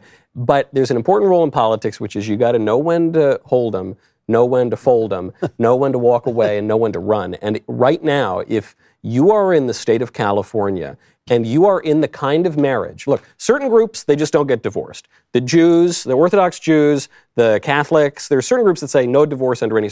If you are in a marriage, though, where divorce is a possibility and you have kids, GTFO right now. You just can't risk that. By the way, you should stop the sentence as if you're in California. Well, I just want to say that's actually what I was going to say. I'm done being outraged at these Democrats in California. Like when I see this, I'm like, whatever. And I'm done feeling sympathetic for people that are in California because they're basically watching North Korea be built slowly. And it's like, and they have the option to get out, right? And they don't leave. They don't leave. And I don't understand the person. I understand if you're poor or something, but there are plenty of people who are. And by the way, it is the middle of the if you're a parent people. and you see this stuff and you hear them complaining and people writing on the show and all of these things, I'm going, you obviously have to leave the state. At what point do you understand that survival instinct kicks in and you say, if we're even kicking this around, I gotta go. The real story of why this company is in Nashville and the reason why my family is in Florida, it actually starts, so 2020 was the year that we moved because of COVID and because of the Black Lives Matter riots and because of all of that. My wife looked at me and finally acquiesced to my determination that we get the hell out of the state. But at least 5 years prior to that, when our now 9-year-old was a baby, when I turned to her and I said, I do not think that in 5 years it will be possible to raise our child in the state. I just don't think it's going to be possible. And I look at stuff like this and I wonder, how does anyone think that this is going to be possible? Because I promise you, the next thing they're going to do is they're going to start de-accrediting any homeschooling program that does not affirmatively teach this stuff. They're going to go after the private schools. They're going to say that it's violative of the anti-discrimination law, not to mirror the Title IX prescriptions by Justice Gorsuch that suggest that transgenderism ought to be treated the same as discrimination on the basis of sex. They're going to make it impossible to be a traditional person in the state of California. That is their goal. Yeah, the government owns your kids currently if you live in California. There's no question about that. And it's very bizarre to me that parents still stay there. I mean, short of, I literally do not have the financial resources to pick up and move, which would shock me because you're in California and you're just being taxed the financial resources to be able to pick up and move. But short of that excuse, I don't understand the whining and the moaning and the saying that this is really bad and refusing to move your feet because this should terrify every parent. There should be way more. There is an exodus happening, but I think too slowly for the stuff that we're seeing. And they're even trying to make imaginary walls. You know, if you leave, they're kicking around the idea of taxing people 10 years after. 10 years after. That's a communist, even, it's the concept is mind-boggling. You're building an imaginary wall. It does remind you, I always hate these comparisons to the Holocaust and to Germany, but it does remind you of those people who escaped and came back and said, they're killing everybody. And the Jews were going, no, come on, don't be ridiculous. I mean, you're absolutely right. This is like an absolute nightmare. Just the idea that they could consider this with a straight face. That woman, if that's what she was, speaking, I just thought, like, the minute I see that person, I'm on the next train. I know. I had this thought. Taxi, get me out of California. 20 years ago, 30 years ago, when I'm growing up, and you'd hear these people say America's evil and America's terrible. I said, what are you talking about? We're the good guys. You're the bad guys. Shut up. This is America. And I feel like I'm in that British sketch. You're looking around and you say, are we the baddies? That we're like sterilizing children, ripping them away from their fathers, to say nothing of killing 800,000 babies a year. And, at a certain point, if the culture really becomes that we're living in the world upside down, where everything that's good is considered bad and vice versa, are we the baddies? Yeah. No, I know. It's certainly that awful Michael Knowles who gets thrown off YouTube for speaking like basic truth. I mean, it is a fact that the counterculture is now the dominant culture in the United States. And because culture is defined by the media, it's defined by Hollywood, it's defined by all the things that we watch and ingest kind of by the law in the air, by the air in places like California. And so I don't know how many of you were watching what happened over at Burning Man, which was wildly entertaining for a variety of reasons. But one of the things that's so fascinating about Burning Man is how it went from just a bunch of nuts on a beach to 100,000 people showing up in the middle of the desert every year, including some of the most prominent people in American public life. Suddenly, all these crazy people who are doing stupid things and having drugs and having sex with one another randomly. And worshiping a literal idol, a burning man who is the object of worship in the desert. I did a whole bit on this on the show, but they actually have like a list of their principles in Burning Man. Yes. And the list of their principles, there are 10 of them, as you would predict if you were going to create, like a satanic counter to the 10 Commandments. And 3 of the most crucial are self-expression, right? They call it radical self-expression, radical inclusion, and immediacy. Right, those are 3. I mean, that's our culture. That's our culture right now, and that is the culture that is being foisted upon every kid they can get a hold of. It's why it's important for them to make genderqueer available to your 10-year-old. They want, like, anybody who's pretending that they are not after the kids. Of course, they're after the kids. Of course, they're after the kids. How do you think they win over the next generation? They're doing the work that conservatives have not done, and that people traditionally have not. When we were talking earlier about how the older generation didn't inculcate in their kids a set of values. And instead, they sort of went libertarian. It's like, whatever values you choose, those values are perfectly good, and those values are perfectly innocent. Well, the left never has that compunction. The left is like, we will cram down our set of values on your child at the first available opportunity. And if you try to stop us, then we will say that you as a parent have failed, and we will try to remove the child from you. I mean, it should be terrifying to anybody who's got half a brain. If you've ever seen the horror movie The Wicker Man, have you seen it? I mean, this is basically about a Christian cop, an uptight Christian cop, who goes to this island of pagan worship because he hears that there's human sacrifice and basically finds out that the human sacrifice is himself. But it ends with this tremendous wicker man burning. It is Burning Man. And it's we could sit and talk about that film. If we watch that film, we could sit and talk about it for about 3 hours as it applies to this moment, because it is the moment in which this kind of Christian cop is annoying, and he's utterly serious, and he's anti-sexual, and the pagans are just lovely. They're free love, man. Free love, and it's the beautiful naked children jumping through the fire. Isn't this beautiful? And of course, they're homicidal. And we're kind of in this moment where that film has become a literal description of our life. I don't watch scary films. I was just going to ask, do you guys actually watch horror films? I don't. You just watch scary news. I'll watch a spooky film. Yeah. I just I feel like the eyes are the window to the soul. You just did make an entire series about a murderer, so. Yeah. That's real life. That's real life. And we're living in a real life horror film. When I don't watch scary movies. I pointed out that this is just a pagan worship, like a bacchanal. And some people said this was crazy. What do they think ancient cultures did? I think they're just so radically removed and ignorant of history. They don't realize that what the Canaanites were doing was just that. They were doing a bunch of drugs. They were getting very drunk. They were having weird sex with lots of different people and goats and things. And they were worshiping idols. You can look at all of Jewish history. Seriously, if you read the Bible, you can look at all of Jewish history as God saying, stop killing children. Yeah. You're just saying, well, we can kill some. No, just stop killing the children. Yeah. They're like, well, what about this time? What about this one? Yeah, I know. Now, one thing. I will say that what the Bible does say, and this is actually, relevant to some of the discussion we're having, it says radical separation from this. Yeah. Radical separation from this, right? The book of Deuteronomy is like, you'll go into the land, and there will be people who will tempt you to participate in these sorts of cultures, and you will not participate in these sorts of cultures, or the land will spit you out.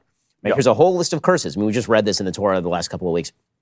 A whole list of curses of bad things that are going to happen to you if you do all of these things, because that's the natural consequence of doing all these things. And people read that as like God saying, if you do this, I shall smite you with my hand. But that's not what he's saying. What he's saying is the world works in a particular way. If you do these things, the natural consequence of these things is really, really, really bad. And so when the consequences happen, I swear, because our society is so childish, they have no idea of cause and effect. It's like they do the thing. It's like my 7-year-old son sometimes. He'll say he's about to do something bad. And I'll say, like, if you do that, this is going to happen. And then he does the bad thing. And then that happens. And I'm like, why did that happen? I literally just told you 1 second ago why that was going to happen. And that's our society. We say, like, you know what happens if you completely disregard children and pretend that you don't have to build a future? Well, then you have a childless society of miserable single people. And they're like, but why do we have a childless society filled with miserable single people? How could this have happened? Something I used to love when I was a child and that I still love as an adult is eating a delicious chocolate. And many of you know that we launched Jeremy's Chocolate back in March and sold out our he, him, and she, her, respectively, nut and nutless bars within weeks of the launch. Well, now Halloween is quickly approaching, and we are back in stock and we are ready to ship. How phenomenal is it that you won't have to settle for ideological chocolate from people who think Frankenstein can become his own bride? Huh? Who writes this stuff? These leftist corporations hate you, and they hate what you believe. So strike back by ordering your chocolate at jeremy'schocolate.com before they sell out again. I'm a little miffed that YouTube booted Candace on this big week and everything, but one thing I love about this show not being on YouTube right now is we can just slam transgenderism for the entire 2 hours. I mean, we can shill the trans chocolates or the anti-trans chocolates. We can talk about these stories that are going on very openly. Usually you have to go to dailywire.com and become a member to get the parts of the show that YouTube will not permit on. Before we get to the member block, there's one very, very important story we have to get to. I can't believe we haven't touched on it yet. Aliens. Close. Maybe we'll get to that in the member block. Unless I have anything to say about it. No, this is a more important story. A man from Florida, of course, tried to cross the Atlantic Ocean in a human-powered hamster wheel. There's the hamster wheel. You can see it right there. He was arrested by the Coast Guard for some reason. Why? And that's what people. That's what people are asking. America. This man's name, Reza Baluchi. Right off the Mayflower, traditional American name. He was arrested 70 miles off the coast of Georgia when officers found him during a, quote, manifestly unsafe voyage while Hurricane Franklin was headed toward the area. Arrested on what charges? Of being... Hamstery. Being an explorer.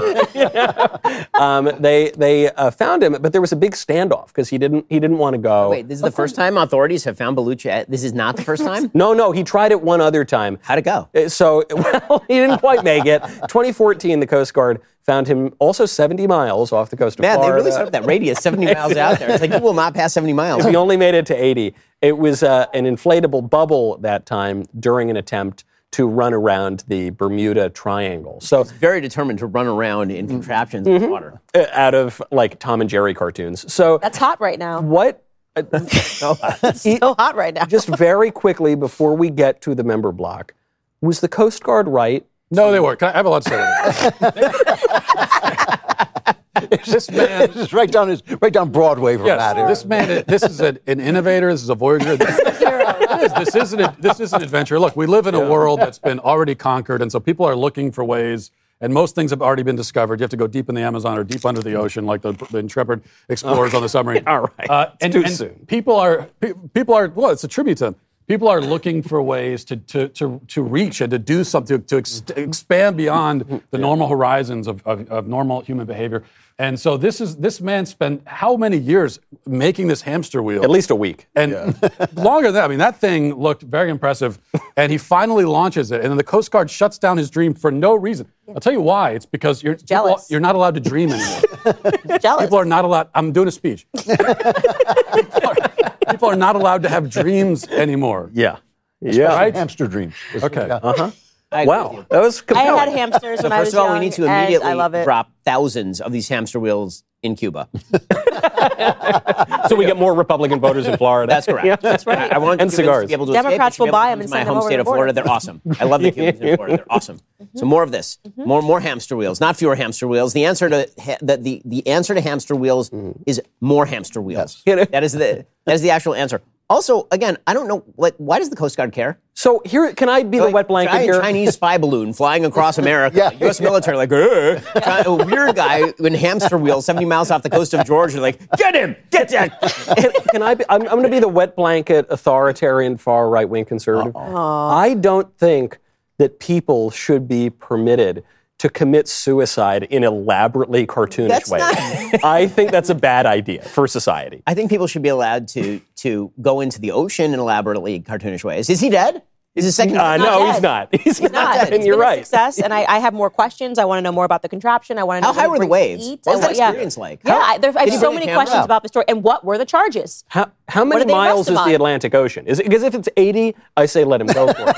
But look, it reminds me. It reminds me of the case of we remember many years ago the man that took a lawn chair. He put a bunch of balloons on a lawn chair. Yes. And he floated into the sky. They took that man down also, and they arrested him on what charges? On what charges? Really? On the charges of excellent cartoonish fun. Exactly. It was just terrible. I don't understand it at all. And it seems to me that, frankly, we should replace General Mark Milley with this fellow. Reza Bellucci. He has greater expertise on the high seas than apparently many of our military. I don't know how much white rage he has, though. You know, that's going to be a point of contention. And he's already lived longer than most hamsters. So he's playing with the house's money at this point. You know, folks, it's time to take some of our member questions. Now, we're not going to switch over because we're here. We're just here for Daily Wire Plus right now. Got it. So this is one of the perks of being a Daily Wire Plus member, is that you can submit questions about any topic other than extraterrestrials, and we will answer them from our lovely members who fund this whole place. First question up, Candace. Will you be doing a second season of Convicting a Murderer? Yes. Where you debunk Avery's new lawyer, Kathleen? I think she does a good job of making it look like he was framed, and I thought season 2 of Making a Murderer was more convincing than season 1. Wow, that's actually an unusual take. People said that season 2 was not great and season 1 was one that hooked everybody. Most people actually dropped off after season 1, after watching a few episodes in season 2. But to answer the question, first and foremost, one of the things me and my husband always say is lawyers got a lawyer. If you're a good lawyer, you know how to lawyer. You just talk and and bill people for tons of money. And she had the crowd already because Netflix did all the work for her. It's interesting to see that she hasn't yet said anything since it's come out. We've already gotten so many tremendous emails from people saying that they've flipped their opinion, including people that were in the documentary, like hardcore Stephen Avery. The cat incident, like they were just personally just looking at this and realizing that they left out these details is already disturbing to me. So I think it's going to be interesting, and I think especially because the documentary makers were women. Kathleen Zellner is a woman.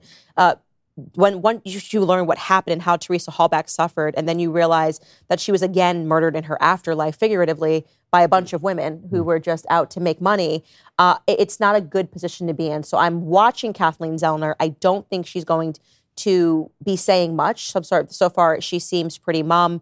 I'm working on a different documentary right now, and if, Convicting a Murderer, if there's tons of interest in the season 2, which I think after you get through what we've unpacked, you're going to be like, no, this man's guilty. Maybe we'll do it. But I'm, working on some other stuff right now. Which I want you to do Convicting a Murderer on OJ. Oh, gosh.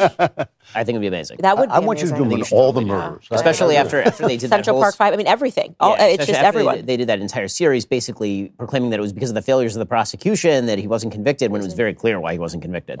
Yeah, and I clearly remember actually in my childhood, like my dad and people in my family being excited that he didn't, like it was like this thing where your pressure was just you're black, you're supposed to be happy that he didn't get off. I was so young, I remember obviously, I was in public but that school was at the time. pretty much it. If you were black, you cheered because he got off, and then I got older and I learned the facts of the case, and I was like... That he brutally murdered his lawyer, or waiter rather. I remember they literally wheeled a TV into our classroom to announce the verdict on the OJ case. And I remember there was... How old were you? Crazy. How old were you? Well, that was 95, so I was 11. Okay. Wow. And I remember they wheeled it into the classroom, and I remember there was a dramatic racial split. It was like every black kid in the class was like, yeah! Easy. And everybody else was like, he's so obviously guilty. Yeah. And yeah. But did you see the gloves fit? Yeah, that's actually The gloves didn't fit on his hand. But that really tells you how Black America is so seen by the cultural icons. Culture, he plays football, this person plays basketball. It doesn't matter what the facts are. By the way, that was what was amazing about the OJ case. I mean, not to get completely digressive here, is that OJ was completely disconnected from the quote-unquote black community. I'm not black, I'm OJ. The whitest area in L.A. Brentwood was the whitest area in L.A. And by the way, if he'd been tried in Brentwood, he is guilty as hell, right? He goes immediately to death row if he's tried in Brentwood. And the minute they moved it to downtown L.A., that case was over, basically, because they had a different jury pool. But the black community rallying around OJ, who had done nothing for the black community, at all. It was just... But he was good at sports. It was an amazing, amazing thing. Speaking of murders, this is a question for the group. Is it now spooky season? Personally, for me, it is. But collectively, what do you all think? Halloween is pagan crap. That's what I think. I'm trying to get my husband to be Prince Harry so I can be Meghan Markle. Wow. For Instagram. Oh, you should totally do it. Come on, just for Instagram. Oh, you 100% just get dressed up and... What do we have to tell him to make that happen? I know. That's nice. I know. It just I'm like, it's perfect. That's all we have to do is moan and... We want privacy. We want privacy. You're actually anti-Halloween? Yes. But you have I don't Jewish do Halloween. Halloween. You have Purim. Purim has nothing to do with Yes, it does. pagan spirits and weird pumpkins and crap. But they get to dress up and they get to have Purim fun. is like most of our holidays. It's like they tried to kill us, we defeated them, let's eat. And in this case, let's drink. And we'll read some stuff. And put on silly costumes. Yeah. We don't celebrate Halloween. What about you, Michael? Are you? There's a look. I used to be really into Halloween back when I was just a vicious pagan, but I'm into it now in that it has great religious significance. All Hallows Eve and All Saints Day, and so there's a question for Christians, which is the really trad, like good wholesome thing to do is you dress your kids up not as monsters and ghosts, but as saints. Yeah. And the thing is, the saint costumes are pretty gory too. Like Peter Martyr's got an axe in his, an axe in his head. Saint Simon the Zealot's carrying a saw that sawed him in half. So those could be, or you just wear like white robes. Yeah, but then the advantage is you go trick or treating with a kid and you have to explain the costume to every house. Like, what are you? Oh, I'm saying like that. You get the blank expressions when you explain it. But I'm still pretty into it. So we split between like a horror show and a saint. My kid last year just went as Elvis. And now I'm thinking about Curious George for the little baby and the man in the yellow hat for my eldest. Yeah, we do Purim, and so this year it'll probably be something Star Wars related because my kids are very, very into Star Wars. And the good news is there are a lot of characters in that, so we're doing that plus my sister's family. So that is 8 kids combined, 4 adults and my parents. Who gets to be Jar Jar? No one is Jar Jar. Greatest character. The baby is always Baby Yoda. So cute. Yeah. Are you pro Halloween? Oh, I'm fine with it. Yeah, I don't. We don't like. Shocking to me. So Captain Yoga is the root of all evil. Is like fine with Halloween and its current iteration. Well, because for the reason Michael just pointed out, that it's actually got deep Christian significance. And I mean, I'm not going to, the kids aren't going to dress up like devils or whatever, but it's just a fun, and it's really modern Halloween. It's just a commercial invention. It doesn't have roots any deeper than that. So that's all. Yeah, I'm with Matt on this. I like Halloween. It's fun. You get I can't believe I'm the fundamentalist Christian on this. You are. And you get evangelical. I didn't see that coming today. We haven't you done get it. candy. So and you get candy, which is and the parents get to eat the candy. But they put razors in the candy. Did you? That's what I always heard. They put razors in the candy. I've never once had a razor in my candy. I did that to my kids, but most people don't do that. Not to the neighborhood. My kids very much believe that there are bad guys out there that might poison candy. That's why Daddy. By eating the candy. Sacrificially check the candy to make sure it's not poison. You're a good man. I want mini like Jeremy's chocolates, but I want to launch my own Jeremy's chocolate. Candace, it's okay to be white chocolate. This feels appropriate for Halloween, and they would sell out of the Daily Wire. And I'd like to pitch this live. Ben, We'll put it in the hopper. Yeah, put it in the hopper. We'll get back to you. Thank you. Okay, There's a just throwing process. it out there live. There's a Candace process. says it's okay to be white chocolate. We'll just go crazy. My original the white mini chocolate ones for proposal Halloween. was the Rachel Dolezal. Yeah. Rachel Dolezal white chocolate was like my original. That's the best idea the Daily Wire has had. In quite a while. Just trying to, sell out some chocolate here, guys. This is a question for the panel. My brother has come out as a trans woman. My family fully supports his decision, and I seem to be the only person that seems to disagree with it. I'm stuck between submitting and supporting him and getting shunned for being transphobic. Any thought would help. Thanks. Matt Walsh. Well, I think we all, this is probably the number one question I get when I'm out doing college talks, is a version of this question. What do I do? Such as family members come out as trans, what do I do? And the answer is that unfortunately there's not any easy, I don't think anyone can give you a 3-step process that you can follow and everything will be fine. The answer is it's just going to be difficult. But for you, there's no option of going along with it. You absolutely do not submit to it. And all you can do, so you're not going to submit. You're going to stand with the truth. It doesn't mean that you're being aggressive or necessarily even confrontational, but you're not going to go along with this delusion. Your brother is a male, and you're going to stand by that. And all you can do is have faith, and I think it will work out this way. Oftentimes it does, where in the short term, he's not going to want to be around you. He's going to want to disown you as a sibling. That is the case. But down the line, you might plant some seeds, and down the line, quite possibly he will realize that not only were you right, but you were the only person in the family who really loved him in any way that mattered. So. Yeah, I was walking around Tennessee the other day, and a gal came up to me, and we were chatting, and she watches the show, and she was with some liberal people, and then as we're talking, she goes, hey, before I left, she goes, by the way, can you tell Matt that his movie really helped me because my sister is trans, thinks, and I said, oh, I'm sorry, that's very difficult. And she goes, yeah, she's had the mastectomy, she's pretty far along in this. And I could tell this gal didn't she was surrounded by liberal people. She didn't know what to do. And so she was standing for truth as best she could, but she really felt the pressure. And your movie apparently shaped her view on how she could handle this kind of thing. Well, this is, honestly, the counter message to what you're saying is one of the worst messages in our society, which is that love means unconditional support for any decision that a person makes, no matter how damaging to themselves or others. That is not what love is. I mean, when the Bible says don't place a stumbling block in front of a blind person, this is what it is talking about. Yes.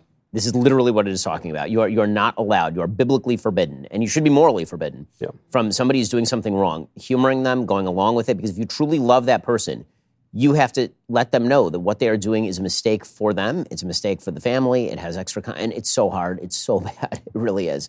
But as Matt says, there is no other choice, because if you surrender that, that's not love. That's just acquiescence. That's but there are ways and ways of doing this. I mean, one of the things. Of course, we're always talking about one of the things that's very disturbing on the right is it's very disturbing on the right is that the choices between accepting what somebody's doing and condemning them, and throwing them off a rooftop, or burning them at the stake. And there are plenty of ways to turn to somebody and say, "Listen, I love you. I'm always here for you. I'll always talk to you. I'm just telling you where I stand on this. And anytime you need me, I'm here." And that's a different thing. And also, by the way, I mean, listen to any detransitioner, or Chloe Cole, or any detransitioner that's spoken out about this, and they'll all say the same thing about. I mean, they feel deeply betrayed and used by the medical industry and by therapists and counselors and all these systems, institutions that have. That have abused them, but they also they also look back at their family members and they think like, why did you go along with this? Yeah. Why didn't you stop me? So this is a question for Ben. Ben, any updates as to how Pendragon is going and when Jeremy is coming back? So Jeremy will be there forever, and he will force me purgatory-like to come to this set. Mm-hmm. Despite the fact that he started this show mainly so that he could be part of a show with all of us. Come to this set, the Backstage set. This specific Backstage set. Mm-hmm. I'll be doing that for the next 20 years while Jeremy is still in Hungary. The reality is I spoke with Jeremy today, and it's apparently going great. He was shooting a battle scene, which sounds awesome. I know that you actually visited the set. It's a better question for you than it is for me. So I was over in Budapest, but it was before... So I saw Jeremy, obviously, but it was before they started shooting. I've seen on an iPhone, I've seen some of it's out of this world. I had no idea. I mean, They built like an entire village. Yes, they're going to have to start selling furniture from this set and all of it just to start funding what's going on over there. The scale of this cannot really be overstated. This is not the ordinary film. So it's very cool. And yes, he's going to be over there forever. And that's too bad. I hope I get to see him again at some point. This is a question for me. Catholics believe that once married, you can't be unmarried. However, what if the marriage was not done by the church? Let's say that a man gets married outside of the church and then gets a divorce. Is it okay for him to get remarried inside of the church? I am not a priest, so this is actually not a question for me. There is a process for this in the Catholic Church, which is called annulment. And people think annulment is just the Catholic loophole around divorce, because the Catholics say, no divorce, punto e basta, sorry, it's over, not going to happen. And the question of annulment is, was your marriage valid in the first place, which is kind of what you're getting at. And I don't have the answer to that because I need a lot of the specifics. So this is why there's an investigation. It's actually kind of difficult to get an annulment. What happens after a marriage? You can say, well, my husband's a big jerk and, he cheated on me and that doesn't matter. I mean, it's bad. It's horrible. It obviously matters in your marriage, but that wouldn't determine whether or not your marriage was valid at the time. So what you would do, and this is not really the sort of thing that in our individualist society we like to hear, is you would go to the church and you would have the relevant authorities investigate this. And a lot of times there are issues with how marriages were done, but if not, you're stuck, man. Sorry to tell you, but you got to work on your marriage. And if people took that more seriously, maybe the divorce rate would be a little bit lower. How's that? Question for all. I want to get married, but I haven't found anyone. I'm so scared of dating apps after a friend got kidnapped from one. What? Yeah. Go on. Yeah, huh? I'm 20 and getting old for my culture, family, and faith. All right, 20. Are you like a Wahhabi in Saudi Arabia or something? How do I find conservative Christians? I'm in college. I'm active in my community. I need a guy like you guys. What do I do? Well, I'm taken, baby, so sorry, not going to work. But I'm hearing this a lot from young women who are of good standing and actually cling to conservative values, that guys aren't stepping up. Well, that makes perfect sense. Why would guys step up? They have a free field of sex available to them whenever they want, in any place, from any woman, basically. Well, what is the actual? Well, also the consequences. I agree with you. The consequences. The thing of the we're Me picking Too on with movement. that lady is that she's promulgating that as a standard. But yeah, that's one element, and then also the consequences of the Me Too movement, which I was just talking about yesterday, is men are scared to even approach a woman and ask her on a date, to compliment her, to tell her that she's beautiful. These natural things that were happening between men and women have now been cast as perverse. The perverse stuff is not considered perverse, so being naked online is totally fine. But then a man just being allowed to go up to a girl and say, you look beautiful, or talk to her, and women are suffering because they're like, why aren't men stepping up to the plate? Well, because they're terrified. They're terrified because they hold a door and a feminist screams at them and says, I can do it all by myself, and you're It used to happen to me all the time. I never cared. There's yeah, exactly. But it's a cultural sickness. Or if they try to initiate, if they try to flirt with a woman or something, they're afraid they're you're sexual rapist, harassment. sexual harassment. Yes. If I could, just to give some practical advice, well, I'm not really equipped to give practical advice. I haven't been on the dating scene in over a decade, but she brought up the dating apps, and I think that a lot of these dating apps, from the little I know about them, many of these dating apps, probably most of them, are pretty bad because they're really just hookup apps, and the people that use them aren't interested in having relationships. But if you can find, I think there are still some apps and sites out there, dating sites, where people tend to go there because they're interested in actually having a relationship, and they are really, even if they don't put it this way, it's more of a courtship site. And so I think that's a very practical tool that people these days should use. And really, I think for a lot of people, they're like, if I don't have that, if I don't have the app or the website, then how am I supposed to meet? The other thing is you do have to make friends. If you're a single person, you do have to make friends with people who are married. Because if you ask a group of married friends, if they have somebody for you, very often they will have traditional matchmaking. 100%. Go backwards. This is how it happens. And they in our love doing community. it. Honestly, this is I know. in the Orthodox community, the way that it happens is basically you have a single person and you invite them over for Shabbat with a bunch of other people, and the person will say, I'm single. And literally the first question all the married couples ask is, okay, what are you looking for? Like, we'll immediately start what we call the shidduch conversation, right? We'll start talking with them what they're looking for, and then we all start like racking our memories for like, okay, who's still available? And what does that mean, though? What conversation? It's called shidduch. It's a shidduchim. That's like the Hebrew term for fix-ups. Okay. Right? So you start having the shidduch conversation. This is stuff that, like, I don't know a couple that hasn't fixed up other couples in the Jewish community. Especially, I remember the woman I introduced you to that I used to nanny for. It was an Orthodox Jewish family in New York, and they were all like, Benjamin, I love you. But anyways, she was a matchmaker. Yeah, she was a matchmaker, and it works. It actually works. 100%. I mean, if you watch, so I rarely recommend shows on Netflix, but I did do a YouTube video about a show called Jewish Matchmaking, which is on Netflix. and the lady who does it is what they call a shadchan. She's a full-time matchmaker, and it's an Orthodox lady.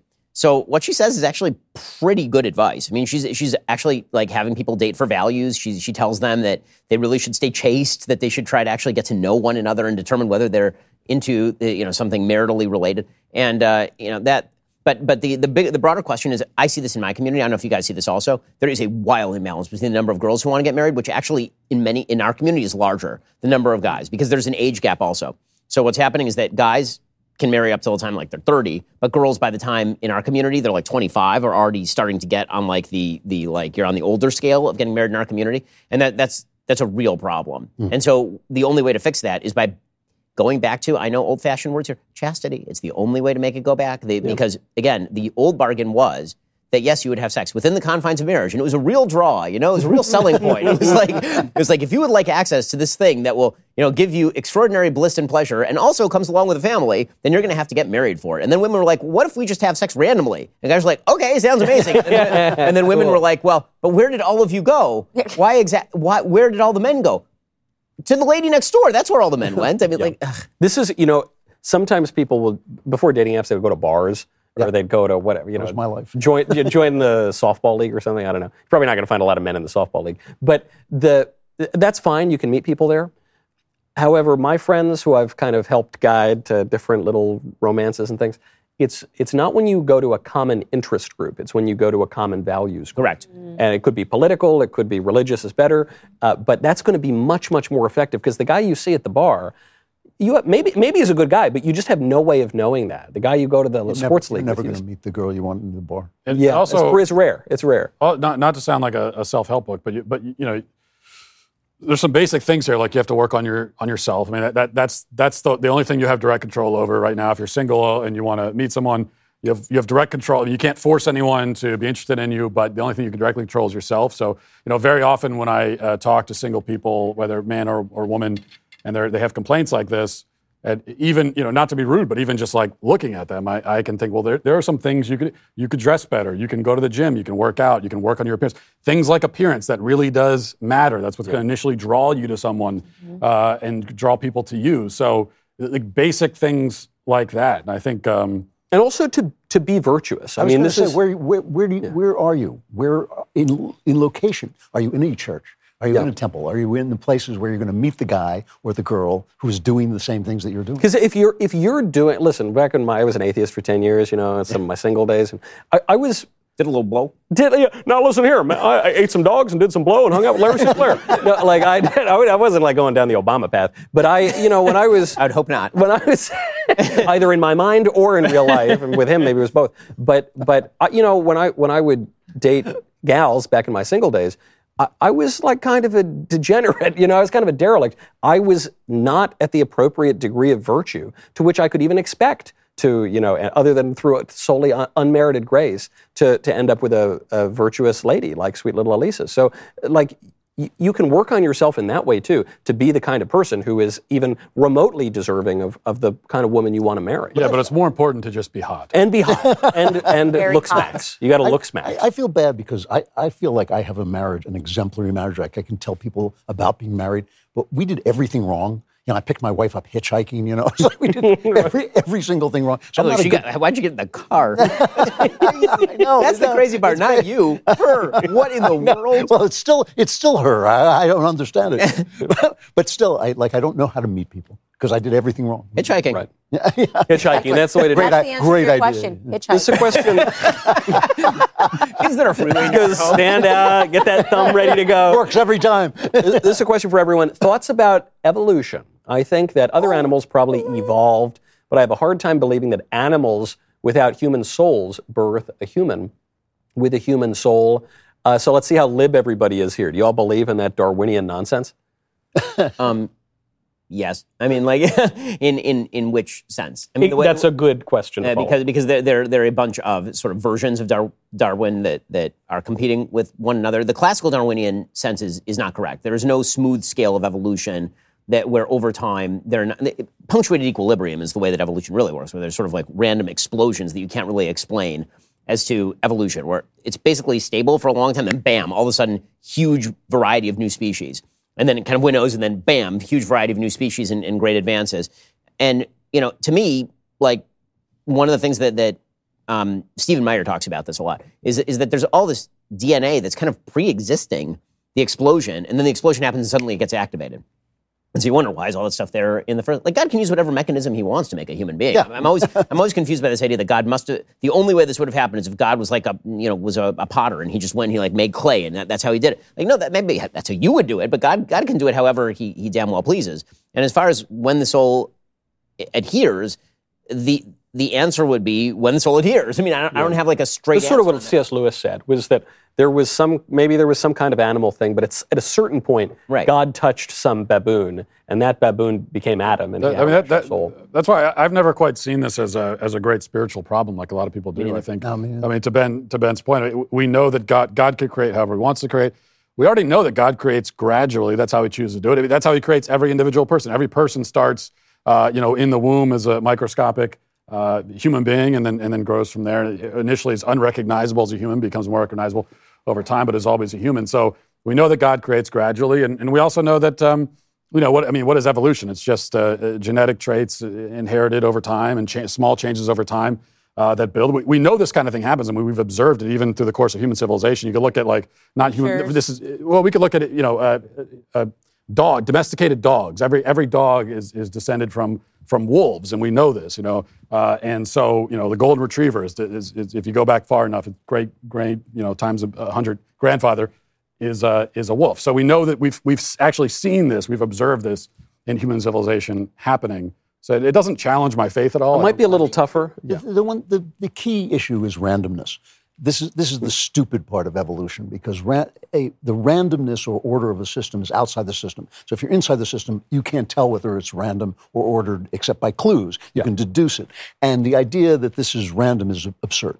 And all of the arguments for atheism from evolution are about the randomness. They're not about the evolution. That's a good point. And it is not we are not in a random universe. The larger question for me, I definitely believe in evolution, but the larger question for me is like devolving, which I think is actually happening right now. Like I'm watching people that are like going back to Homo sapiens and Australopithecus screaming in the streets and acting like bambooms. So I'm back to cave painting. I'm actually terrified of like devolving. I might be I think I might be the most like Darwin skeptical then perhaps. There's a good essay by David Galerner, who's genius polymath, who put it in the Claremont Review of Books, and he said it's called Giving Up Darwin. And he did it. He's a mathematician, and he said he just now finds Darwin to be mathematically untenable. There wasn't enough time. It's a really interesting article. And it's a good article, and it's based on another book by David Berlinski called The Deniable Darwin, I think it's called. And what David Galerner says is, look, I find evolution to be a beautiful theory. It pains me to give it up, actually. And I don't blame Darwin, because there have just been advances in mathematics that we have now that Darwin wouldn't have had available to him. So I remain... and Directed evolution, though. Directed evolution, or even the kind of resuscitation of Lamarck, who had his own version of evolution, and then it kind of went away for a while, and then it's come back through epigenetics and the notion of inherited acquired traits through life. I basically don't care about evolution. If I found out tomorrow that it's all completely bunk, I wouldn't be surprised at all, and I wouldn't care. The one part I think that is, and if I found out it were true, I guess it would be fine. The one part that I think is spiritually significant is something that Pope Pius XII insisted on in Humani Generis, which is we have to be descended from a common ancestor. We human beings have to be descended from a literal Adam and a literal Eve, whatever their names were, wherever they were, however they looked. Because if that is not the case, then things like human solidarity, then things like, then so many aspects that go along with political life and that have theological bases, those kind of go away. And as do issues of original sin and salvation history. And so I do kind of stick on that point of a common monogenism. It's become increasingly accepted, though. A lot of scientists. Also, far from it me to contradict Catholicism. Yeah. But I will stand with Aquinas, which is, if science and the Bible contradict, one of them is wrong. Yes. You're interpreting one of them wrong. Yep. And so the basic, if I found out tomorrow that actually humanity had evolved separately but the same in multiple different places at the same time and then cross streams at some point, would that significantly bother me? No, because the sin that exists in every human heart existed in all those human hearts whenever those human hearts were created. And it certainly wouldn't suck the truth or the depth out of Genesis, which is probably the deepest. But wouldn't it, at the very least, complicate the choice of in Adam we all sinned? Well, that depends on how you're reading the Adam and Eve stories. If you read that absolutely literally, that there was one man and one woman, and they were in a garden, and then they ate a piece of fruit, and then God cast them out of this garden for which a location is given, and all of this, then sure. But if you read it the way that I think it is meant to be read, which is as the greatest piece of literature in human history, yes. And which is meant to embed the most fundamental messages in all of human history. The first several chapters of Genesis are like the most fundamental stuff ever written by anybody ever, because God wrote them. And so what that means is that, by the way, I read Cain and Abel the same way. I read the stories of Noah the same way. If Adam can be a genre of thing. But if there were lots of Adam and Eve stories, right? I mean, there's chapter 1 and chapter 2. They're not the same. I mean, but if there were lots of different Adams who all just coincidentally happened to sin, does it's that... not coincidentally. That's buried in human nature. The story of Adam and Eve is that human beings attempt to supplant their logic for God's logic and are kicked out of the garden because of it. But did Adam... And every human being recapitulates that journey throughout the course of their life. Did Adam and Eve not have the ability to obey God and not to disobey God? They had the ability to obey God, but the temptation of every human is to supplant his own logic for God's logic, which is why no one ends up in the garden. Because in the end, human beings are fundamentally, without an act of complete faith, human beings are fundamentally incapable of identifying completely with God's will, because God's non. But what Adam was able to before he sinned, wasn't he? That's the Christian understanding. Without asking questions, but then he starts asking questions, and pretty soon things go south. It's entirely possible that there was an Adam and Eve, but if there wasn't, the Bible is still. This is what I'm saying. Literally, I don't know why I would take the risky situation. I'm not going to take the risky position of I know exactly how everything went down. The one thing I do know is that the Bible remains true no matter how it went down. It means so incredibly true. Yeah. Well, on that cliffhanger, on the cliffhanger of the origin of didn't get a human chance to life. talk about. Oh, that's all the time we what have. topic did you want? I think okay. that's it, guys. Too bad. But we'll be sure to get to it next time. And we'll sit around here talking about it after. We will. Can't wait to do it. Thank you so much for tuning in to Daily Wire Backstage. See you next time.